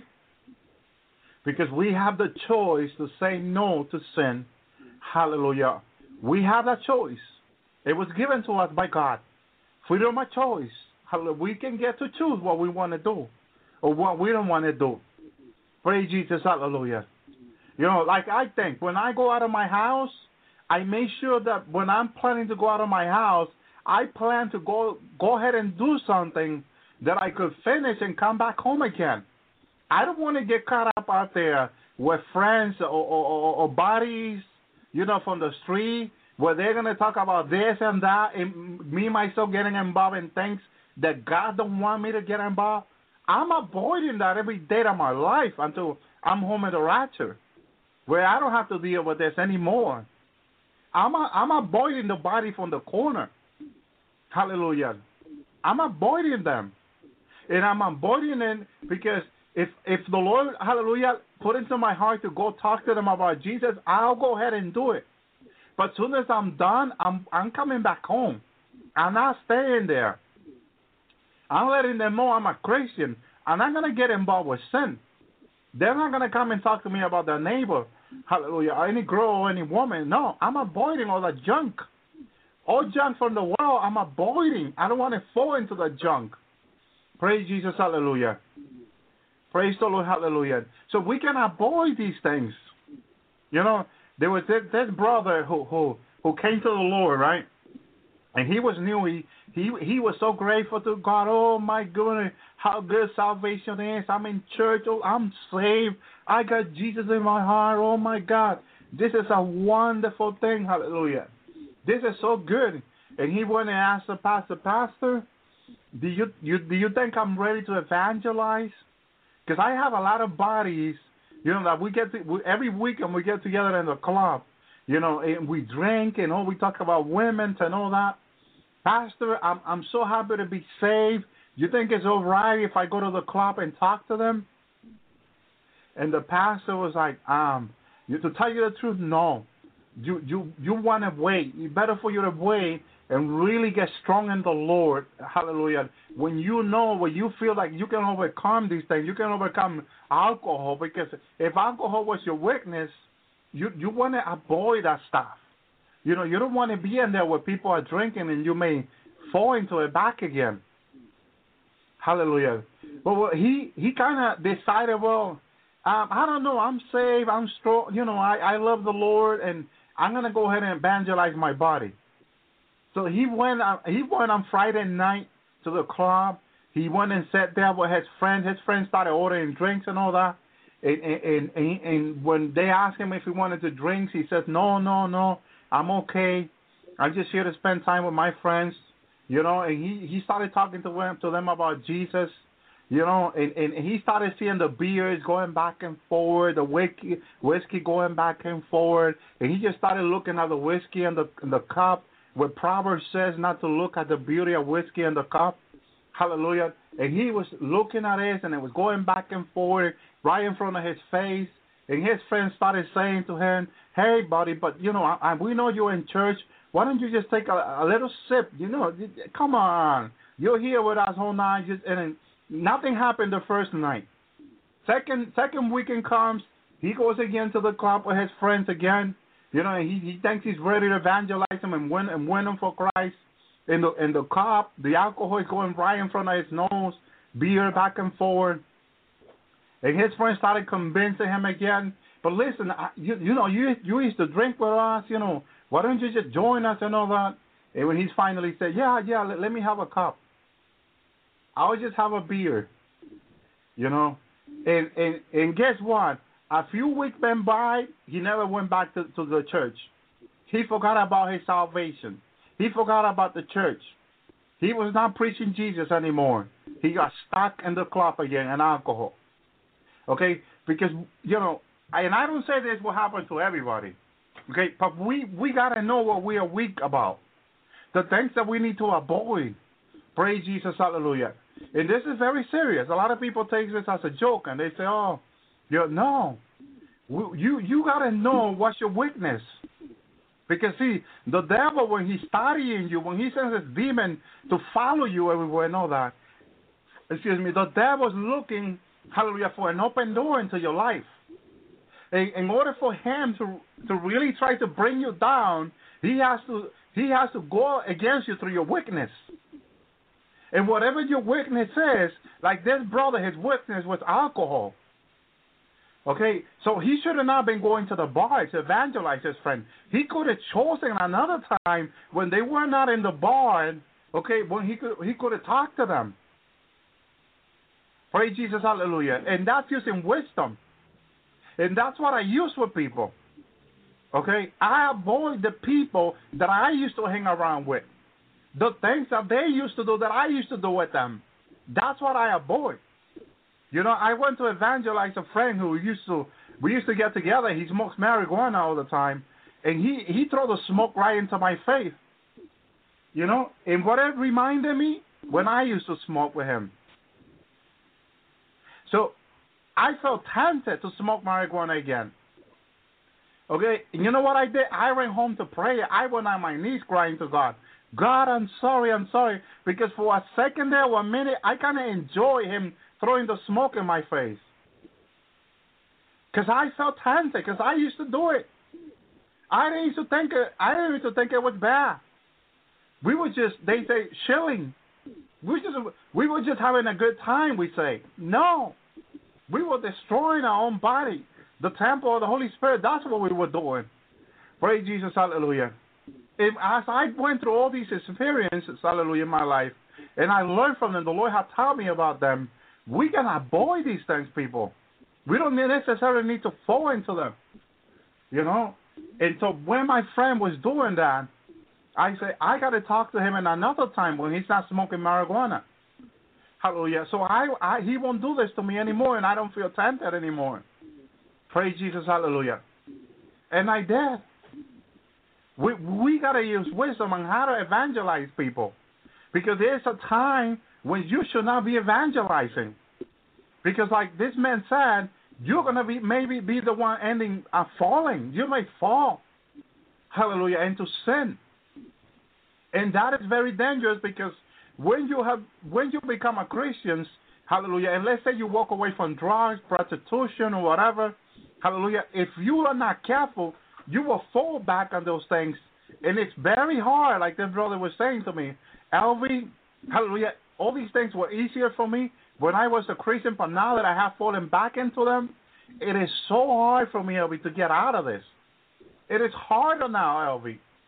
And when he said that to me, it came to my mind when Jesus said that the demon that was there went and got 8 more, and the state of the person became worse. Hallelujah. And I imagine now that he has 8 demon worse than what he had before. Hallelujah. And I'm thinking, wow, he's right. It is worse. It is back to fall back into sin. It is back to fall back into what we used to do. Like if you used to smoke cigarette, hallelujah. Don't go back, hallelujah, into places where people are smoking again. Sit there and say, I'm strong because you are tempting your own self. Praise Jesus, hallelujah. Avoid these things. Hallelujah. I'm not telling you not to evangelize these people. If you have the chance, do it. But you have to be very, very careful. Because you can fall back into it, hallelujah. And that's not what the Lord wants for you and I. What do you think about this, John? Oh, I totally agree. You know, if you're around a corrupt company, don't be surprised if you get corrupted. It's just how it works, you know. It's like I heard somebody say a long time ago, you know, they were talking about the rapture. They said, do you really think you're going to be raptured sitting at a bar getting drunk while you're drinking beer? That's not going to happen. No, that's not going to happen, John. Yeah, you know, I don't want to, you know, because what's, you know, the alternative to that is going through the tribulation, you know, and at that point, you're going to have a choice: either take the mark of the beast, or you're going to see, you know, the old temple reenacted, and you're going to see, you know, you're going to see a stark difference. You know, God's going to be like, okay, here's my Ark of the Covenant, here's my 10 Commandments, this is real. Or you can take the mark of the beast. You're going to have a choice, one or the other.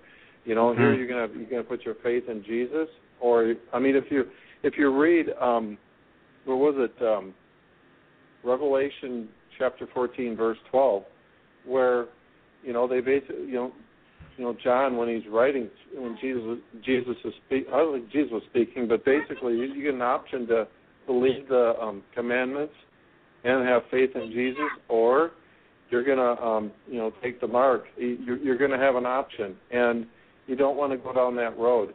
And when you start putting yourself in a situation where the temptation's there, you're just making that, your chances of falling into that, higher. You don't want to do it. I was talking to my real good friend Paul in Florida, and we're like, I don't want to go out sometimes. Stay inside. It's safer in here and pray and whatnot. It's just, I think I've heard you say the same thing when you were talking about Larry. It's just there's so much sin out there, so you really got to watch yourself and watch where you go. Stay away from the areas where you have a weakness. And, we all have different weaknesses, too. Amen. Some people it's alcohol, some people it's relationships, some people it's their stuff, We're all different. And just, and just be aware of it and don't walk into a bear trap. Amen. Amen. That's the way to describe it. Amen.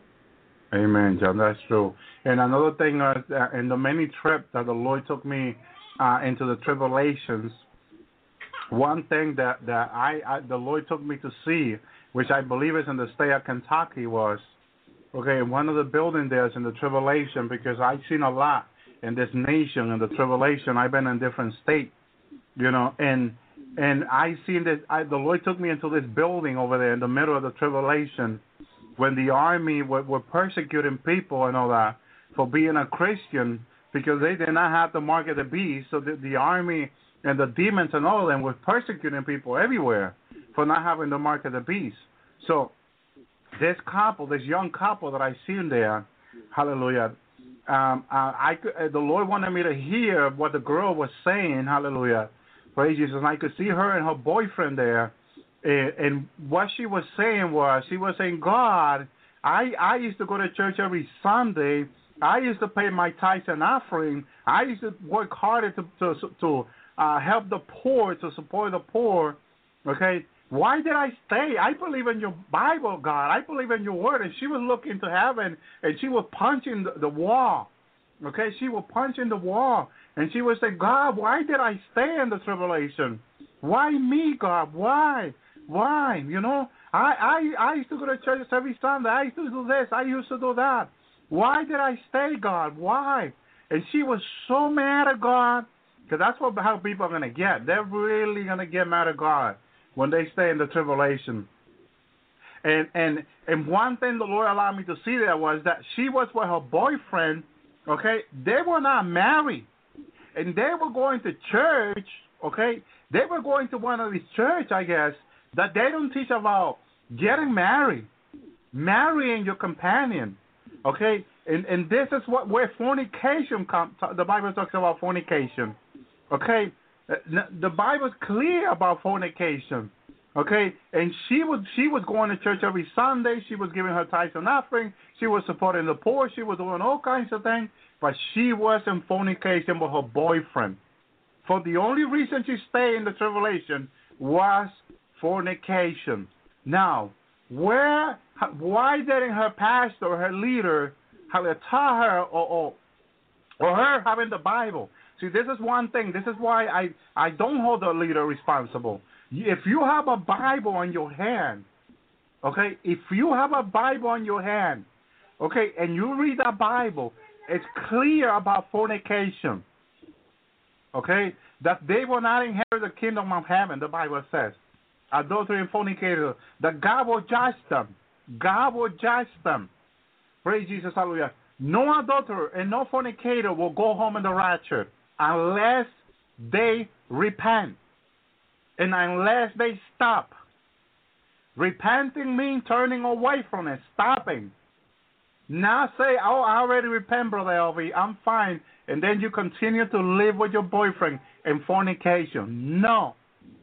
And the Lord, one of the sisters from California, they used to listen to me, hallelujah. This is one way that God awakened her very hard, because she was living in fornication, okay, and I believe to the church that she was going to in California never told her that she was wrong about it. Never. Never until she went and found one of my videos on YouTube where I talk about these things. And she was shocked. She was all shaken out by it. What? I'm in sin? She for surely thought, being in fornication, that if Jesus will come, she will go home to be with the Lord in the rapture. She sincerely thought that, because she was not taught that fornication was wrong, that living with her boyfriend, not being married, was wrong. And when she came across one of those videos the Lord had me made, she was shocked, and she contacted me through the chat room. And she said, Brother Albie, what an awakening to my life. Albie, what should I do? And I said, well, you got to make your decision for Jesus. I'm not telling you to divorce your boyfriend, but if you want to be right with God, you should marry him. You should talk with him and say to him, we got to get married. But the boyfriend did not want to marry her. Okay, and then she said she asked him on everything. She sat down with him to talk about this. The boyfriend says, no, I'm not ready to get married. She said, Elvie, what am I going to do, Elvie? Because I want to go home in the rapture. And I said, you got to choose your boyfriend or you got to choose Jesus. Which of the two you're going to choose? This is the hour where we're going to have to make the decision for Jesus now. It's not going to be easy. It's going to hurt us, but we have to make our decision for Jesus. Hallelujah. And she went and kicked out the boyfriend out of her house. She told him that he would have to live if he did not want to marry her, because she was choosing Jesus. Praise God, hallelujah. And I know this is not the first time this has happened. So I got a few boyfriends up there willing to cut my hand. They're very mad at me, very mad, because they got kicked out of their apartment or house because of my fault, they say. My fault. Well, all I'm doing is teaching the Word of God. That's all I'm doing, nothing else. And people are very mad at me because of this. Praise Jesus, hallelujah. But, you know, isn't that true, John? Oh, it's totally true. I mean, when you were talking about that, it reminded me of 1 Timothy chapter 4, when the beginning of the chapter, it says, now the Spirit speaks expressly in the latter times that some shall depart from the faith, giving heed to seducing spirits and doctrines of devils. I mean, that's a doctrine of devils. When you think you can live with somebody and you can ignore the word fornication in your life and there's no consequences for it.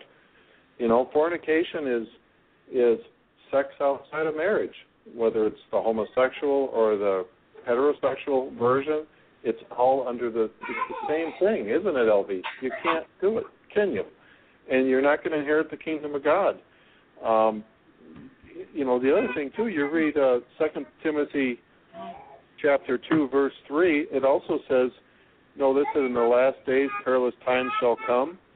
Men will be lovers of their own selves, boasters, proud, blasphemers, disobedient to parents, without natural affection, truce breakers, false accusers. You go through this whole list, having a form of godliness but denying the power thereof. That's the same thing again. For of this sort of which creep into houses, led captive silly women, laden with sins, led away by divers lusts. What's that mean? That's basically what you're talking about. This guy obviously just wanted to have a relationship with her for, physical reasons, and that was it. I mean, it's not hard to figure out. He's kind of a con man, and some of you women out there who got these guys in your lives who are acting that way, they're con men. I mean, they're very confident. That's where you get the word con, and they're laden you down with sins, because you're opening doors is what's happening. And you need to slam those doors shut. You need to start repenting. I mean, truly repent and cover all your bases and turn and run from the sin like Joseph did.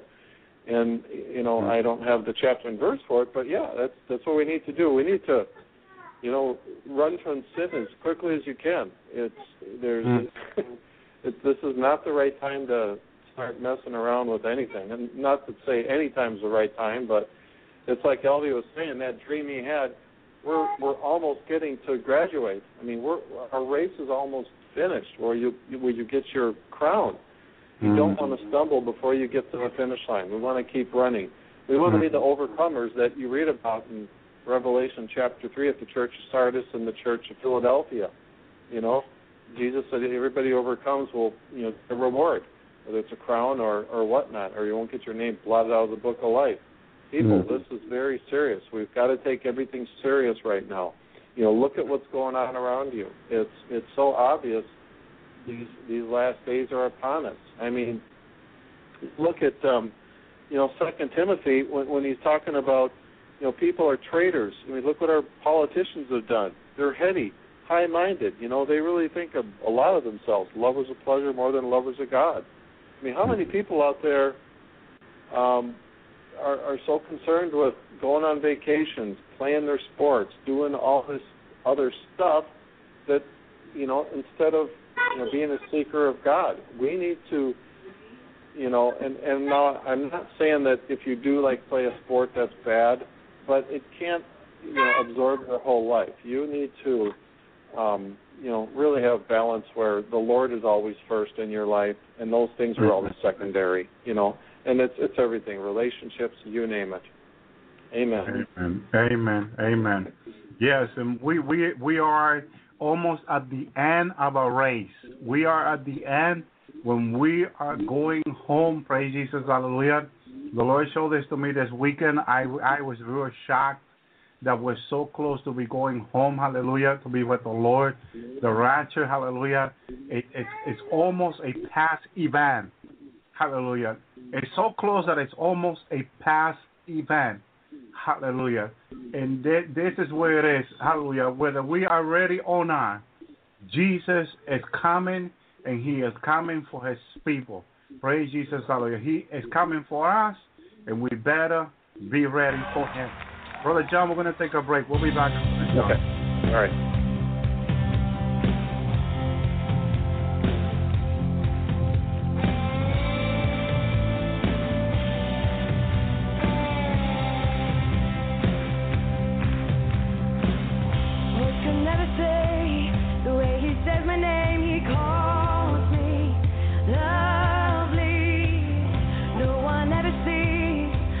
Looks at me, he sees me, holy.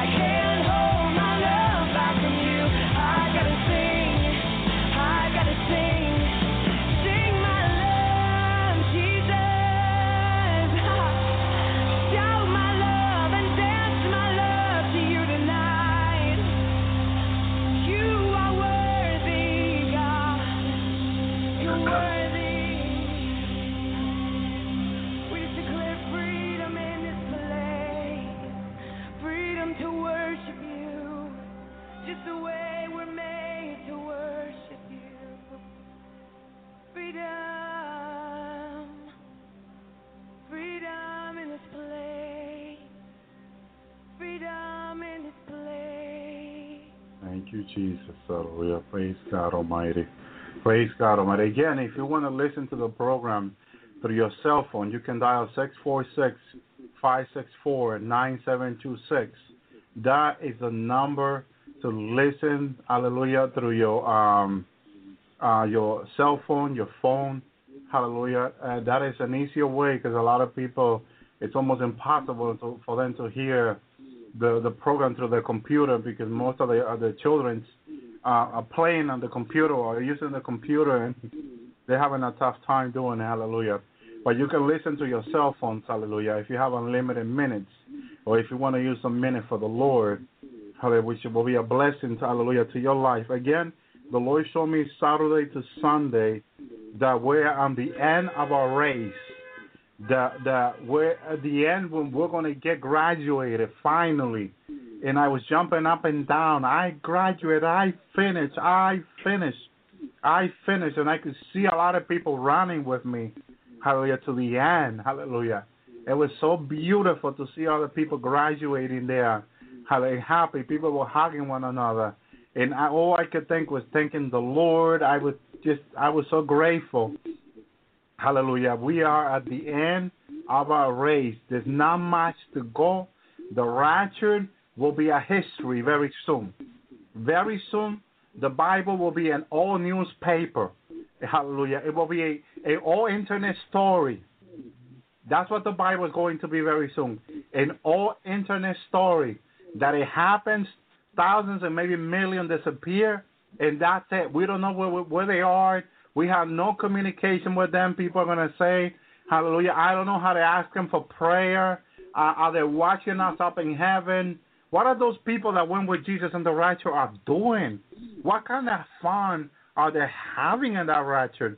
Are they just worshiping all day up there? What are they doing up there in that rapture? Those people that went home with Jesus, hallelujah. That people are going to say, we did not believe in a word they say about the rapture. And now it's a history, hallelujah, in our history. It's sad, sad, sad. It's a sad day coming to the earth very soon because in the moment the trumpet sound, or like many say, the shofar sound, okay, it's going to be very sad for a lot of people. There will be very soon a lot of people on earth very confused, not understanding a thing of what happens. Hallelujah. Because the Holy Spirit is not with the world. He is not in the world, but he is with God's people. He is dwelling with God's people. Praise Jesus. Hallelujah. He is up there protecting God's people. Okay. He is holding the Antichrist back from doing all the evil. He's holding the Antichrist and the dragon back, Satan, from doing all the evil they want to do. So when the Holy Spirit and the bride are taken out, praise Jesus, hallelujah, more confusion will come. Because now the Holy Spirit is not holding back Satan and the Antichrist and all the demons, okay? And the demons and all of them now they are having more fun on national television, okay? The Antichrist is going to be ran like loose, deceiving people more. Now he's going to want to do whatever he wants. Sooner the rapture happens. They are just waiting, hallelujah, like the Lord revealed to my brother Larry that the devil every day is asking the Lord, when am I going to start my kingdom? When, Lord? When? I want to start already. And the Lord is telling the devil, wait, you are going to have to wait. Hallelujah. My Father makes the decision when, and you're going to have to wait. Okay, but since Jesus and the Father are telling their people that very soon we're out of here, the devil knows we're very soon out of here too because of the sign. Okay, and so very soon the devil knows he's going to start his things. Hallelujah, his evil. So he cannot wait any longer. He is very desperate. The Antichrist, the Lord revealed to my brother Larry, it's asking Satan, when am I going to be loose to do whatever I want to do? Okay? He's asking Satan now when he's going to start his evil thing. Okay? Because he's not doing much now. He's not doing much. He feels he's not doing much, and he wants to do a lot more. He just don't want to be a president there and doing this little thing here, a little thing there. No. He already wants to start throwing people in the FEMA camp. He already wants to be killing people. He already want to be setting people on the guillotine. That's why they order all these hundreds of thousands guillotine all over the United States and Europe and in Israel, because they have them ready in Europe and they have them ready in Israel and they have them ready in the United States. Hundreds of thousands of guillotine made in China and in Japan. Of course, very cheap, okay? And they're setting them up ready in the FEMA camp, okay? And it's not to cut chicken tail because they are too big for chicken, okay? And they want to go ahead and set people they cut their hair already. They already want to go ahead, and the devil cannot wait. And the Antichrist cannot wait. He is very desperate right now. They're asking the Lord, when are they going to start the thing, the kingdom? And Satan is telling his demon principality that soon they're going to start reigning over the earth however they want. So, God people, hallelujah, this is the time to stay in prayer. Stay focused on Jesus. Continue to seek the Lord with all your heart. Don't get distracted with what's going on in the world. No. Focus on Jesus. Set your heart on the Lord. Stay in the Word. Hallelujah. Pursue holiness. Pursue righteousness. Ask the Lord to cleanse him with his blood. Stay in repenting. This is very important. Stay in repenting. Hallelujah. Now, earlier, before the program, I was meditating on something the Bible says that a lot of people say up there, no one is perfect, no one can be perfect. Well, that's a lie. That is a lie of the devil. And I'm going to tell you why. The Bible says that Noah in Genesis 6 was perfect in the eyes of God. Now, we can be perfect in the eyes of God. Hallelujah. And why was Noah perfect? Noah was in repentance before God. Noah was repenting of sin. Hallelujah. He was making sacrifice for his sin. Every day before God, he was righteous in the eyes of God. So Noah was repenting. He was perfect. That's what God calls perfect. A man or a woman who is constantly repenting her or his sin before God, who is seeking God, who is loving God more than everything, and who is fearing God. Hallelujah. That is a perfect person before God. Are there perfect persons down here before God? Yes, there are. Many of them. Praise Jesus, hallelujah. Many perfect humans down here that are walking with God. That's what God calls perfect, hallelujah. But the devil's telling everyone up there, oh, no one is perfect. Oh, we all make mistakes. No, that's not what the word perfect means. Because I sure Noah made mistakes in his own life, in his own personal life. But you know what? Noah was in constant repentance before God. Okay? And he was always fearing God. Praise Jesus, hallelujah. And he stayed pursuing real holiness. He stayed seeking God, the Lord, pleasing God. Hallelujah. And God said that Noah was perfect. We have another man that was perfect, Job. Job was perfect on his way. You can read it in 1 Job 1. He was perfect in the eyes of God. Why? Noah made atonement for his sin every day. He made sacrifice for his sin. Hallelujah. Hallelujah. In another word, Noah was in repenting before God. Because we know the blood of animal cannot make anyone holy. But if you were in repenting, Jesus will cleanse you with his blood. So Job was perfect before God too. Because of his repenting before God. That's what makes us perfect, when we are in constant repenting. Stay in constant repenting before God. Repent your sin. Don't wait. Don't wait for the night. Don't say tonight I will repent my sin. No. Do it right away. Because when you repent your sin, the Bible says that the blood of Jesus cleanses us from all unrighteousness, all sin. John, you want to talk about this? Oh, yeah, amen. It's like you, when you were talking about Noah, I remember in one of the verses I saw, Noah was called a preacher of righteousness. And that's what he did. He preached righteousness to the wicked world out there. And obviously not too many people took heed of what he said. He fortunately had 3 sons who heeded what he said, and their wives did as well. And God will do that. He's gonna give us all a warning. He's given the world a warning right now. Clean up. to repent, turn to me, be obedient to the Word of God.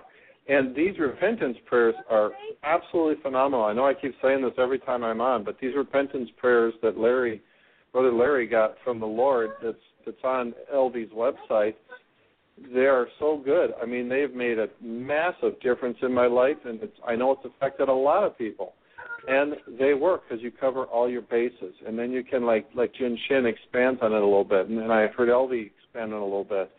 And, but honestly, you need to be clean. You need to have a clean heart. Once you clean up, once the vessel's clean, it can be used for the master. But if you're dirty, you're not going to be used. Because it says he's coming back for a bride without spot or wrinkle, doesn't it?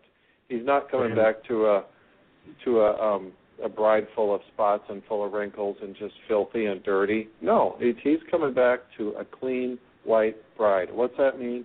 That means we repent all the time. If you slip up, we're human. We're going to make mistakes.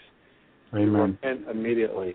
And just pursue righteousness, seek the obedience, seek the Lord, and constantly commune with Him too. I mean, my fellowship with the Lord isn't just like I pray at one point and then that's it. I talk to Him all day long. I could be driving, I could be just going for a walk or just getting up, making coffee. I talk to Him, and a lot of times when I'm getting ready in the morning with my coffee, I end up sitting on the couch and just listen to Him talk to me.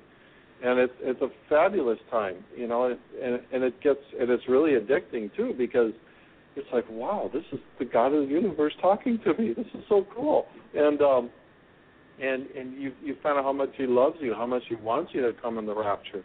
He doesn't want anybody to be left behind. He wants us to go. And He makes it really clear. If you go, well, what are the sins that you can do to keep you out? Read Colossians chapter 3. It's the first part of that chapter talks all about what the sins are. And one of them, it basically talks about, adultery. It talks about fornication.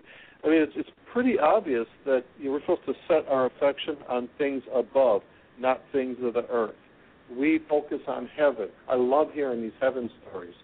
I hear the hell stories and I get scared and I want to clean up my life even that much more. But the heaven stories, they're such a comfort to you because you know where you're going. You know what God's got in store for us. Just a little glimpse of it. I've never been to heaven. I don't know what it's like. I've actually heard music from heaven, which was really wild. It actually went through my whole body, and I felt so clean after hearing it. That happened to me, 25 years ago. But, God will do little things like this for us to, let us know that, He's real. We've got proof that He's real. We've got so much out there that shows He's real. You watch what's going on right now. It's a fulfillment of the Scripture. I know so many people are, they're like, oh, we got plenty of time. The rapture's not going to happen right away. It's the best word to describe it is imminent. It's imminent. You need to be ready all day, every day, in the morning, at night, all day long. It's imminent. It's coming. And we need to be ready. Praise God. Amen. Amen. Look what Genesis 6:9 said. These are the generation of Noah. Noah was a just man and perfect in his generation, and Noah walked with God. What is it to be perfect? To walk with God. Hallelujah. That's a perfect human being down here. Someone that will walk with God. Another word, blameless. Blameless is another word, hallelujah, that is mean perfect with God. Another word for it, holy. Hallelujah. Holy is another word, hallelujah, that describes a personal life with God that is perfect. When you're holy, when you're blameless, when you have no sin. Relationship is another word. Relationship, personal relationship with God. That's what Noah had. Noah had in his generation a relationship with God, which means he was perfect in the eyes of God. Praise Jesus, hallelujah. And this is very important. Now look at Job. Job 1:1. There was a man in the land of Uz whose name was Job. Hallelujah. And that man was perfect and upright. Another word for perfect is upright. Okay? Upright. When God, hallelujah, It's the first one in your life. First commandment. Love the Lord thy God with all your heart, all your soul, all your strength, all your mind, and all your strength. This is very important. That's what Job had. Okay? And Job was perfect in peace. Hallelujah. At such a time. So in another word, Noah was in a very difficult time. But in his time, in this difficult time, he was at peace with God. That is what being perfect with God. It's so important, my brothers and sisters, that we stay, hallelujah, in communion with God. It's another word for being perfect. When you stay in communion with Him, when you're seeking Him, when you are doing His will, the will of God, not thy will, not my will, but thy will be done. It's another word for perfect.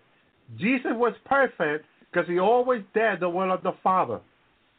Hallelujah. And we are called so, right, John? Amen. Amen. Yep, that's right. We're called to be perfect. We're called to walk in holiness. We're called to walk in righteousness. Honestly, if you look at it and you're living a life of sin, all these requirements are pretty tough to do. I gotta be honest with you. When you're willfully sinning, walking in holiness and righteousness is difficult. But when you're actually pursuing righteousness and holiness, you don't want to sin. You just don't have the desire to do it. You don't have the desire to do that you used to do. Like some people used to smoke, or some people used to drink, or some people would chase around or whatnot. That desire will wane away, and what happens is you'll find out that does not fulfill you. The only thing that's going to give you true fulfillment is spending time with the Lord. It's going to be spending time in prayer. It's just talking to God. Prayer is communicating with Him. It's a lot of times prayer is listening to the Lord talk to you, Amen. and let the Holy Spirit teach you. But it's your communion. It's your one-on-one with Him, and that's why He set it up this way. He put the Holy Spirit in each one of us who believes on Christ and who believes that Jesus died and rose again. And if you don't do that, what's your distraction? Is TV your big distraction? Because that'll put you into a funk. It opens up different doors. Who knows what kind of subliminal programming they've got in these programs that's affecting your subconscious mind.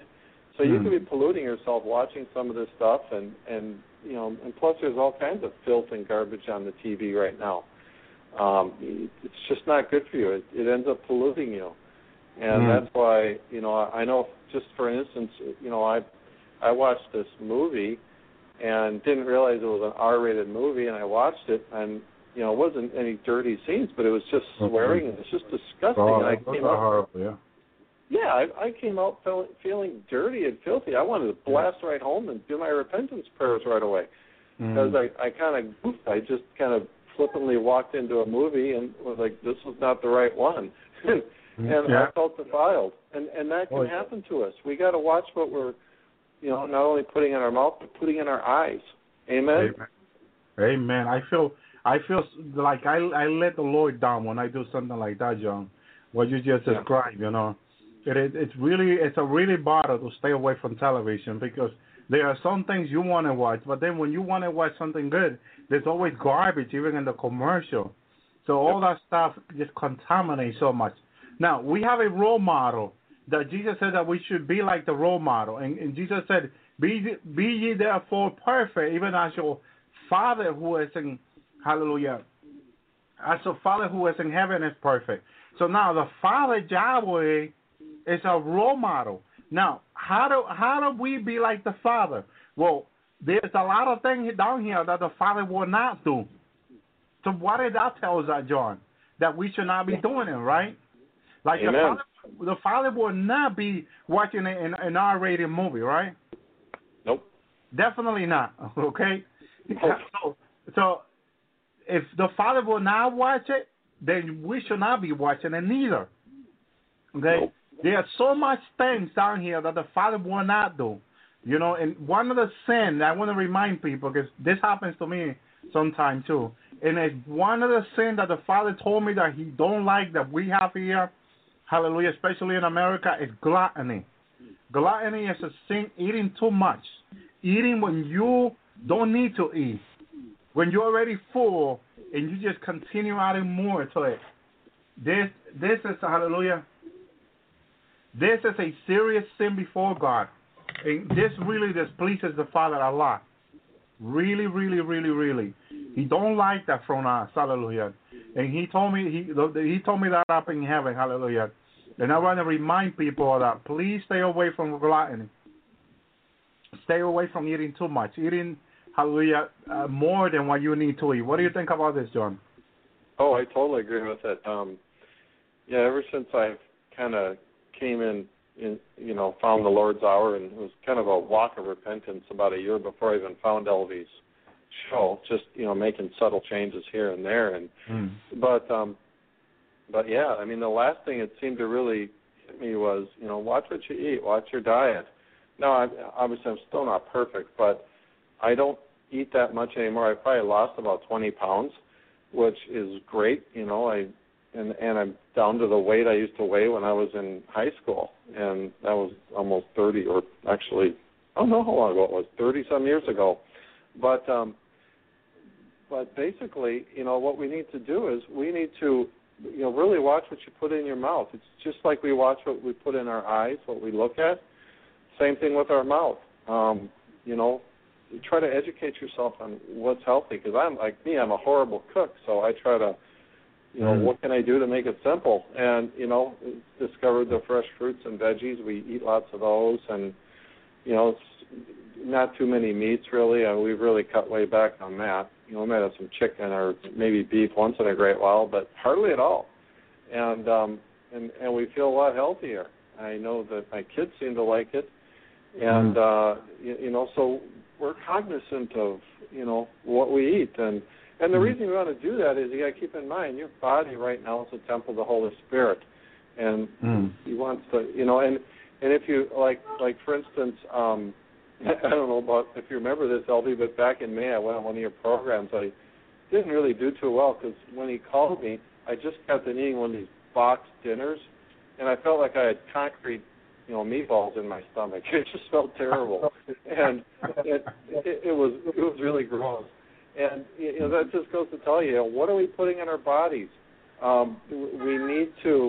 We need to really watch what we eat. And when you eat something healthy, your fruits or veggies, you feel good, you feel energized, and you get the right nutrients because that's what our bodies are designed to. It's fuel that God gave us. And amen. Amen. Yeah, that's great. That's a great advice there, John, to the people. Hallelujah. Healthy eating is very important. And you're right. A lot of times we just fall on eating things that are not healthy for us. Hallelujah. But we don't make the effort to eat things that are healthy. Praise Jesus, hallelujah. And that's very damaging to our own body. Praise the Lord. And then we feel tired, we feel fatigued, headaches, migraine. A lot of people get migraine headaches. Hallelujah. And they have it very, very hard. And they think God is punishing them because of what they ate, all that. But it's that they're not using wisdom on what to eat. And, when this happens, I advise people to read Proverbs. Read the book of Proverbs and read it again because, like, when I told that to my brother Larry, I remember, he says he read Proverbs. And I said, Larry, at least to understand a few things in the book of Proverbs, you got to read it more than 20 times. At least understand a few things in there. And then when you read it, you also have to pray, ask the Lord to reveal all those words to you because there's so much there to be learned. Hallelujah, that we miss it every time we're learning because a lot of time when we sit down to read the Bible, we want to get through so fast that we don't get the message right away. And that's a problem a lot of people have. They say, well, this month I'm going to read the book of Proverbs, they say. And they say, I'm going to read every day one chapter of the book of Proverbs. And if the month is 31, there it goes. Proverbs is done. But you know what? You could do that. Of course you can do that, hallelujah. You can do that. You can read a chapter every day. But you take your time when you read Proverbs. Don't go through it very fast. And if you have to use more than one different Bible, go ahead and do that. Use a Bible that will help you understand what it's saying. Because a lot of people, if you read the 1960 King James, there's a lot of words that we don't use today that you're not going to understand that. So getting more modern King James Bible is 70-something King James Bible, that when you start to read it, you'll be able to understand the word much clearer. Okay? You will be able to receive the message much more. Praise Jesus, hallelujah. And that's what's important, that when we read the Bible, we understand what it says. We get the message, and we can apply it to our own personal life. Hallelujah. Now, don't be so much to apply it to other people, because a lot of people do that. They read the Bible, and they're waiting to go ahead and apply it to other people when they haven't even applied it to themselves. When we read the Word, it is to apply it first to myself. And as it is a blessing to me, then I will say, wow, this Word is a blessing. I want to share this with other people. Okay? And when you share it out of happiness, out of being a blessing to you, then, hallelujah, freely give for you freely have received, the Bible said. So as you receive blessing from the Word, go share that blessing with other people. But don't read the Word to go ahead and hit people over it with the Word over them. No. To hit them, abuse them. No. Don't do that. Don't use the Word as a tool to argue with other people. Don't do that neither. The Word of God is not to argue. The Word of God is for us to be blessed through it, for us to grow through it, for us to learn from it. Hallelujah. For us to apply those words. Hallelujah. It's a living word. It's a blessing from God. Him giving His word to us. Hallelujah. But it can be misused too. And that's what a lot of people do. They misuse the Bible. Hallelujah. Because they take the Bible and they use it as a sword, because the Bible is a sword, to go hurt other people with it. And that's not what the Bible is meant for. It's not meant for you to hurt other people with the word. It's used, hallelujah, to edify you, hallelujah, and then God can use you to edify other people through that word. That's what the word can be used for. It could be so much good, and there is so much good in that Bible, and it can do so much good to other people when it's used right. Praise Jesus, hallelujah. So don't focus on the word to use it, hallelujah, as a weapon to hurt other people. No, because it could be. You can do so much damage with the Bible. I mean, I have so much people hurt that have come to me about how other ministers went and hurt them with the Bible.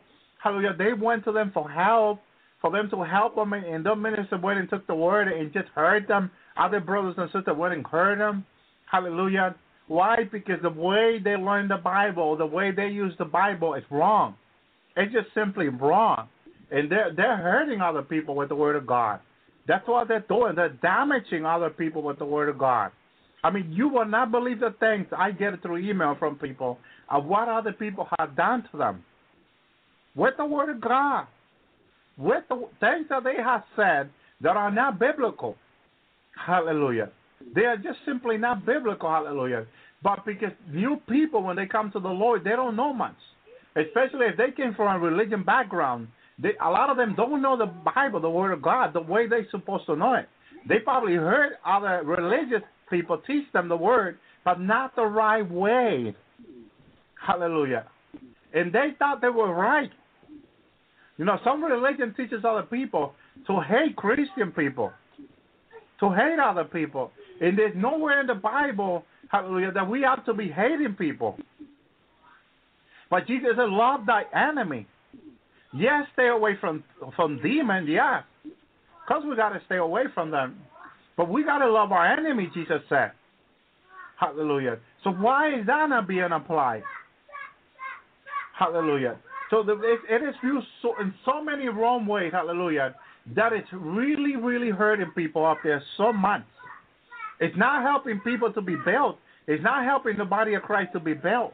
But it's actually been dividing us. There's so many people that come out of churches who are so divided and don't believe in unity. When you talk about unity in the body of Christ, right away they get a yellow flag going off on them.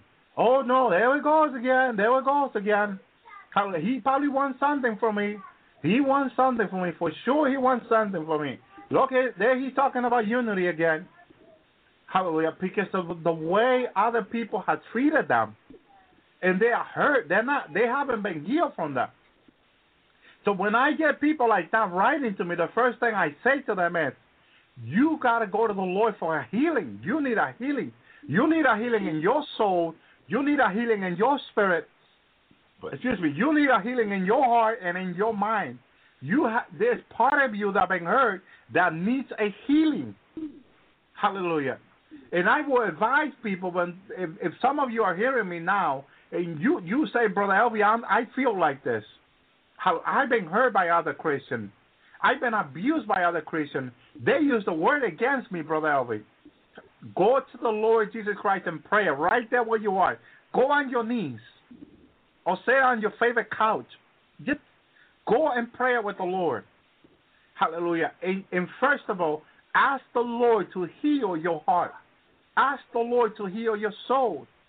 Ask the Lord to heal your mind. Praise Jesus, hallelujah. And watch how your life will start changing. You will see, like a lot of people are seeing, immediate healing in them. Okay? If they have used the word for the vision where you went to, hallelujah, you need to ask the Lord to heal you from that. Praise Jesus. Because remember the word we read yesterday from Corinthians? That we're all different members of the body. Hallelujah. Hallelujah. But we all have different functions in the body. But we're all part of the body. We're one in Christ. We are one in Christ. And if you cannot receive this word I'm saying to you, that we are one in Christ, you need healing. You need healing. Don't focus on nothing else but your healing in the Lord. Focus on the Lord healing you from this. This is very important, because unless you get a healing from the Lord in this area in your life, hallelujah, you cannot get together with other Christians. And I know my sister Nicole is calling sister, hallelujah, to come and join her in prayer. I know my brother Lou wants other people to join him in prayer, other men. But you know, people are so hurt, my brothers and sisters out there. They need healing. And this is why I love what Nicole and I are doing on Friday night. And we're going to continue this every Friday. And come Friday. Come, please don't miss Friday. Very important that you come and pray with us. And Saturday, because we're focusing on healing. And there's four areas in our life that we need healing, more important than the body. Because, see, a lot of people are focusing on the healing in their bodies, but their minds need healing. Their soul needs healing. Their spirit needs healing. Hallelujah. Their emotion need healing. Okay? You need healing in this area in your life. This is very important. And unless you get this healing in your life, it is very hard. It's almost impossible. I wouldn't say it's impossible. No. I will never use that word impossible. But I will say it's almost impossible if you are hurt to get together with other people. Okay? Because you already tried this before, and you know what they did to you? They went and hurt you. Psychological, mentally, emotional. Your soul, your heart is hurt, and you haven't dealt with that. You haven't gone to the Lord and repenting about that. First of all, you go to the Lord and repent, and you say, Jesus, I've been hurt in this area of my life. Please heal me, Lord. And you say, Lord, I want to forgive these people that hurt me, Lord. These people that use the Bible against me, Lord. Hallelujah. And the Bible is the Word of God. But you've been so hurt so much with the Bible that you don't know what to believe. You don't know what to believe. You don't know whether to believe the Bible or not, because people use the Bible against you, and you are hurt. You are hurt by what they did to you, and you don't know how to go about what. The first step to recovery is to know that you've been hurt and that you want to forgive those people. You want to repent. Hallelujah. You want to repent from this. Okay, from what they did to you. And you want to forgive them in the second step. You got to say to the Lord in prayer, Lord Jesus, I want to forgive these people that use the word to hurt me, Lord. These ministers. You can name them if you want. Name them to the Lord. Say, Pastor this, Pastor John, Pastor Robert, whatever the name is. Go say to the Lord, Lord, I want to forgive Pastor Robert. What he said to me that day really hurt me, Lord. I walk away from that church, Lord. I haven't turned back again. I could not forgive Pastor Robert. You need to tell this to the Lord. And you want to ask the Lord to heal you from this. And this is very serious. This is very important to the Lord Jesus Christ that you ask for this. And the Lord is more than willing to help you on this. Okay? Because let me tell you, there's a lot of people listening to this program every day that have gotten a lot of healing from this. But there are a lot more who are joining us that also need a lot of healing. They also need a lot of healing. There are new people here. And they are beautiful people of God. They are wonderful people of God. But you know what? They have a lot of hurting in them. There is a lot of hurting. They need a lot of healing. And a lot of people don't understand this. A lot of people will hurt them back because they don't understand how hurting they are. Okay? They don't understand this. I understand this. You know why? Because Jesus Christ put me through this. When he says to me, you need to forgive them, Elvie. Elvie, you need to forgive those people that hurt you, Elvie. And I have hurt him mentally, psychologically, emotionally. My soul was hurt, deeply hurt. My heart was deeply hurt. I could feel the pain in me. Because they used the Bible to hurt me. You know, they used the Word of God to hurt me. And how do you excuse that about them? You know, praise Jesus. I was ministering to this young man, okay? Young man. I was ministering to him. And he says, when they go to hell, I'm going to go to hell with them too. And I'm going to make fun of them in hell too. I couldn't believe what I heard. Hallelujah. But I understood because he was so hurt for what they did. They used the Word of God and they went and hurt him with the Word. And he could not deal. He didn't know how to deal with that. And I said, you need to go to the Lord, hallelujah, and repenting about this. And he said, why do I have to do it? They are the Christians. They still go to church and teach the Word. Why do I have to do it? Hallelujah. And when I went and sat down with him and I explained to him, hallelujah, that it's a personal relationship with the Lord, and we learn in our personal relationship with Jesus, hallelujah. Praise the Lord, that we need to forgive Father. Hallelujah. And in the prayer to the Father that Jesus taught his disciple, hallelujah, if you have something against other, hallelujah, you need to forgive them. Hallelujah. And then the Father will forgive you. It's in there. Read it. Go ahead. Search it out. Praise Jesus. Hallelujah. It's so important that we forgive other people. This is very important before God. The Father wants to see this. The Father wants to hear us on this. This is very important to the Father that we forgive other people. Hallelujah. And then, as you go ahead and forgive others, God will start healing your heart, your life. John, you want to say anything about this? Oh, yeah, I totally agree. You know, we all get hurt by people, and they don't call them Bible bashers for nothing. They're good at wielding the sword, and they make sure they get you. But, you know, honestly, you know, if you're one of the types that are maybe tempted to, you know, be the, you know, correct everybody and whatnot, you know, you may have to deal with a little bit of pride there. That's one thing we all have to repent about is pride, and make sure just, you know, because you could be prideful because you really maybe know the Bible really well, or you could just see what this person's doing is wrong. You know, some people you pull out of the fire, but I'd say most people, I mean, they're already beat up as is. They need to, you know, be shown that there's another way that you can have peace in your life, that you can really have true joy, and you can be set free from what's afflicting them. And everybody's got different problems, but, you know, instead of judging that person and then coming down hard on them, you know, ask the Lord for wisdom as to how you can help set them free. How would you deal with them? I mean, look how Jesus dealt with that woman who was caught in adultery. She was caught red-handed, and it was the legal right for those guys to stone her. He said, he's without sin, cast the first stone. And then they all walked away. And then he looked at her, you know, woman, you know, where's your accusers? Go home and stop sinning. And, you know, look at that's, you know, he won her over, I bet. And I think somebody said she was in heaven, but I don't know. But, you know, honestly, look what happened. What an impact in her life. And you look what she'd after, running back to tell everybody. He knows, you know, it's just, it's out there for us, and we just need to be wise. And look what Amy said, John. She said in the chat room, it affects us so much where your walk with the Lord affects so much. And it's true. That's what it does. That's what this hurting does. You know what some people have said, John? Christianity is a joke because in the church they have hurt me so much, and in the world they say. Mm-hmm. Okay? Yeah. Why do people talk this way, John? Because they're hurt. Yep. They're hurt. Yep. And we have to relate to that, John. Yep. We have to relate with those people, and we have to say to them, look, the Lord can heal you from this. Yep. Okay? You got to repent to the Lord, and the Lord will heal you from this. And Christianity, it's a serious matter. It's a wonderful walk with God. Okay?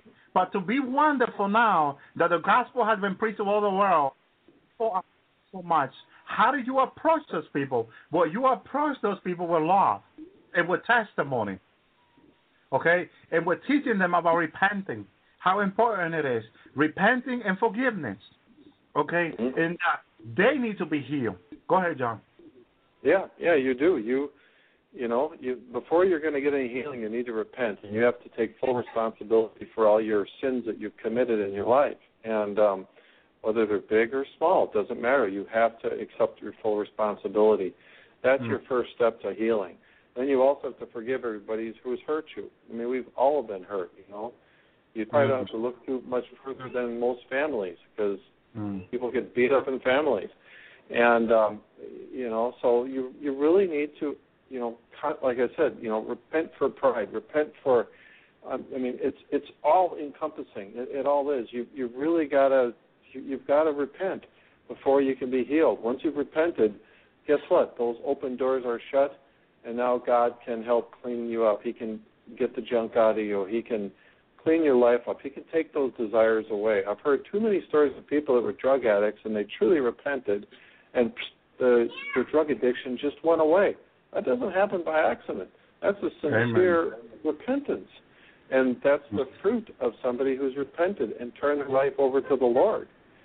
And the Lord he's got a fruit-bearing ministry because guess what? When he sees, you know, somebody who's willing and somebody who comes to him with a broken and contrite heart of truly repentant, well, guess what?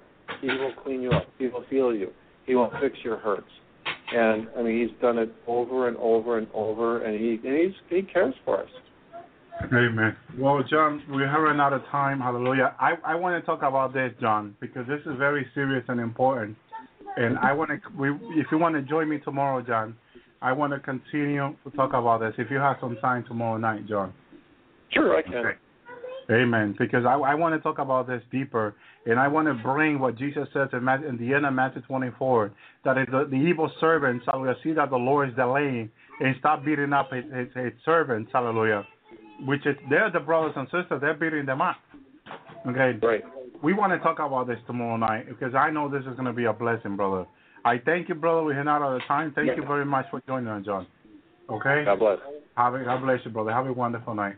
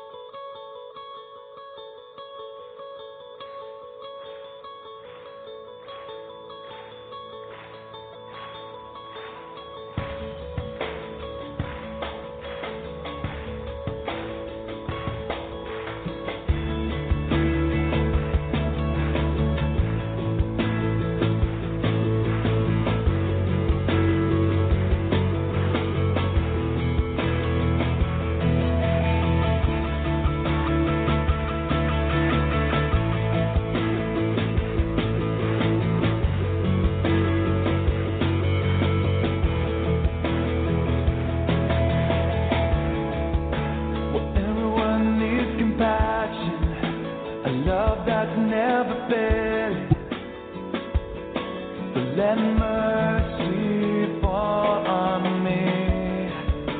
Where everyone needs forgiveness, the kindness of the Savior, the hope of a nation.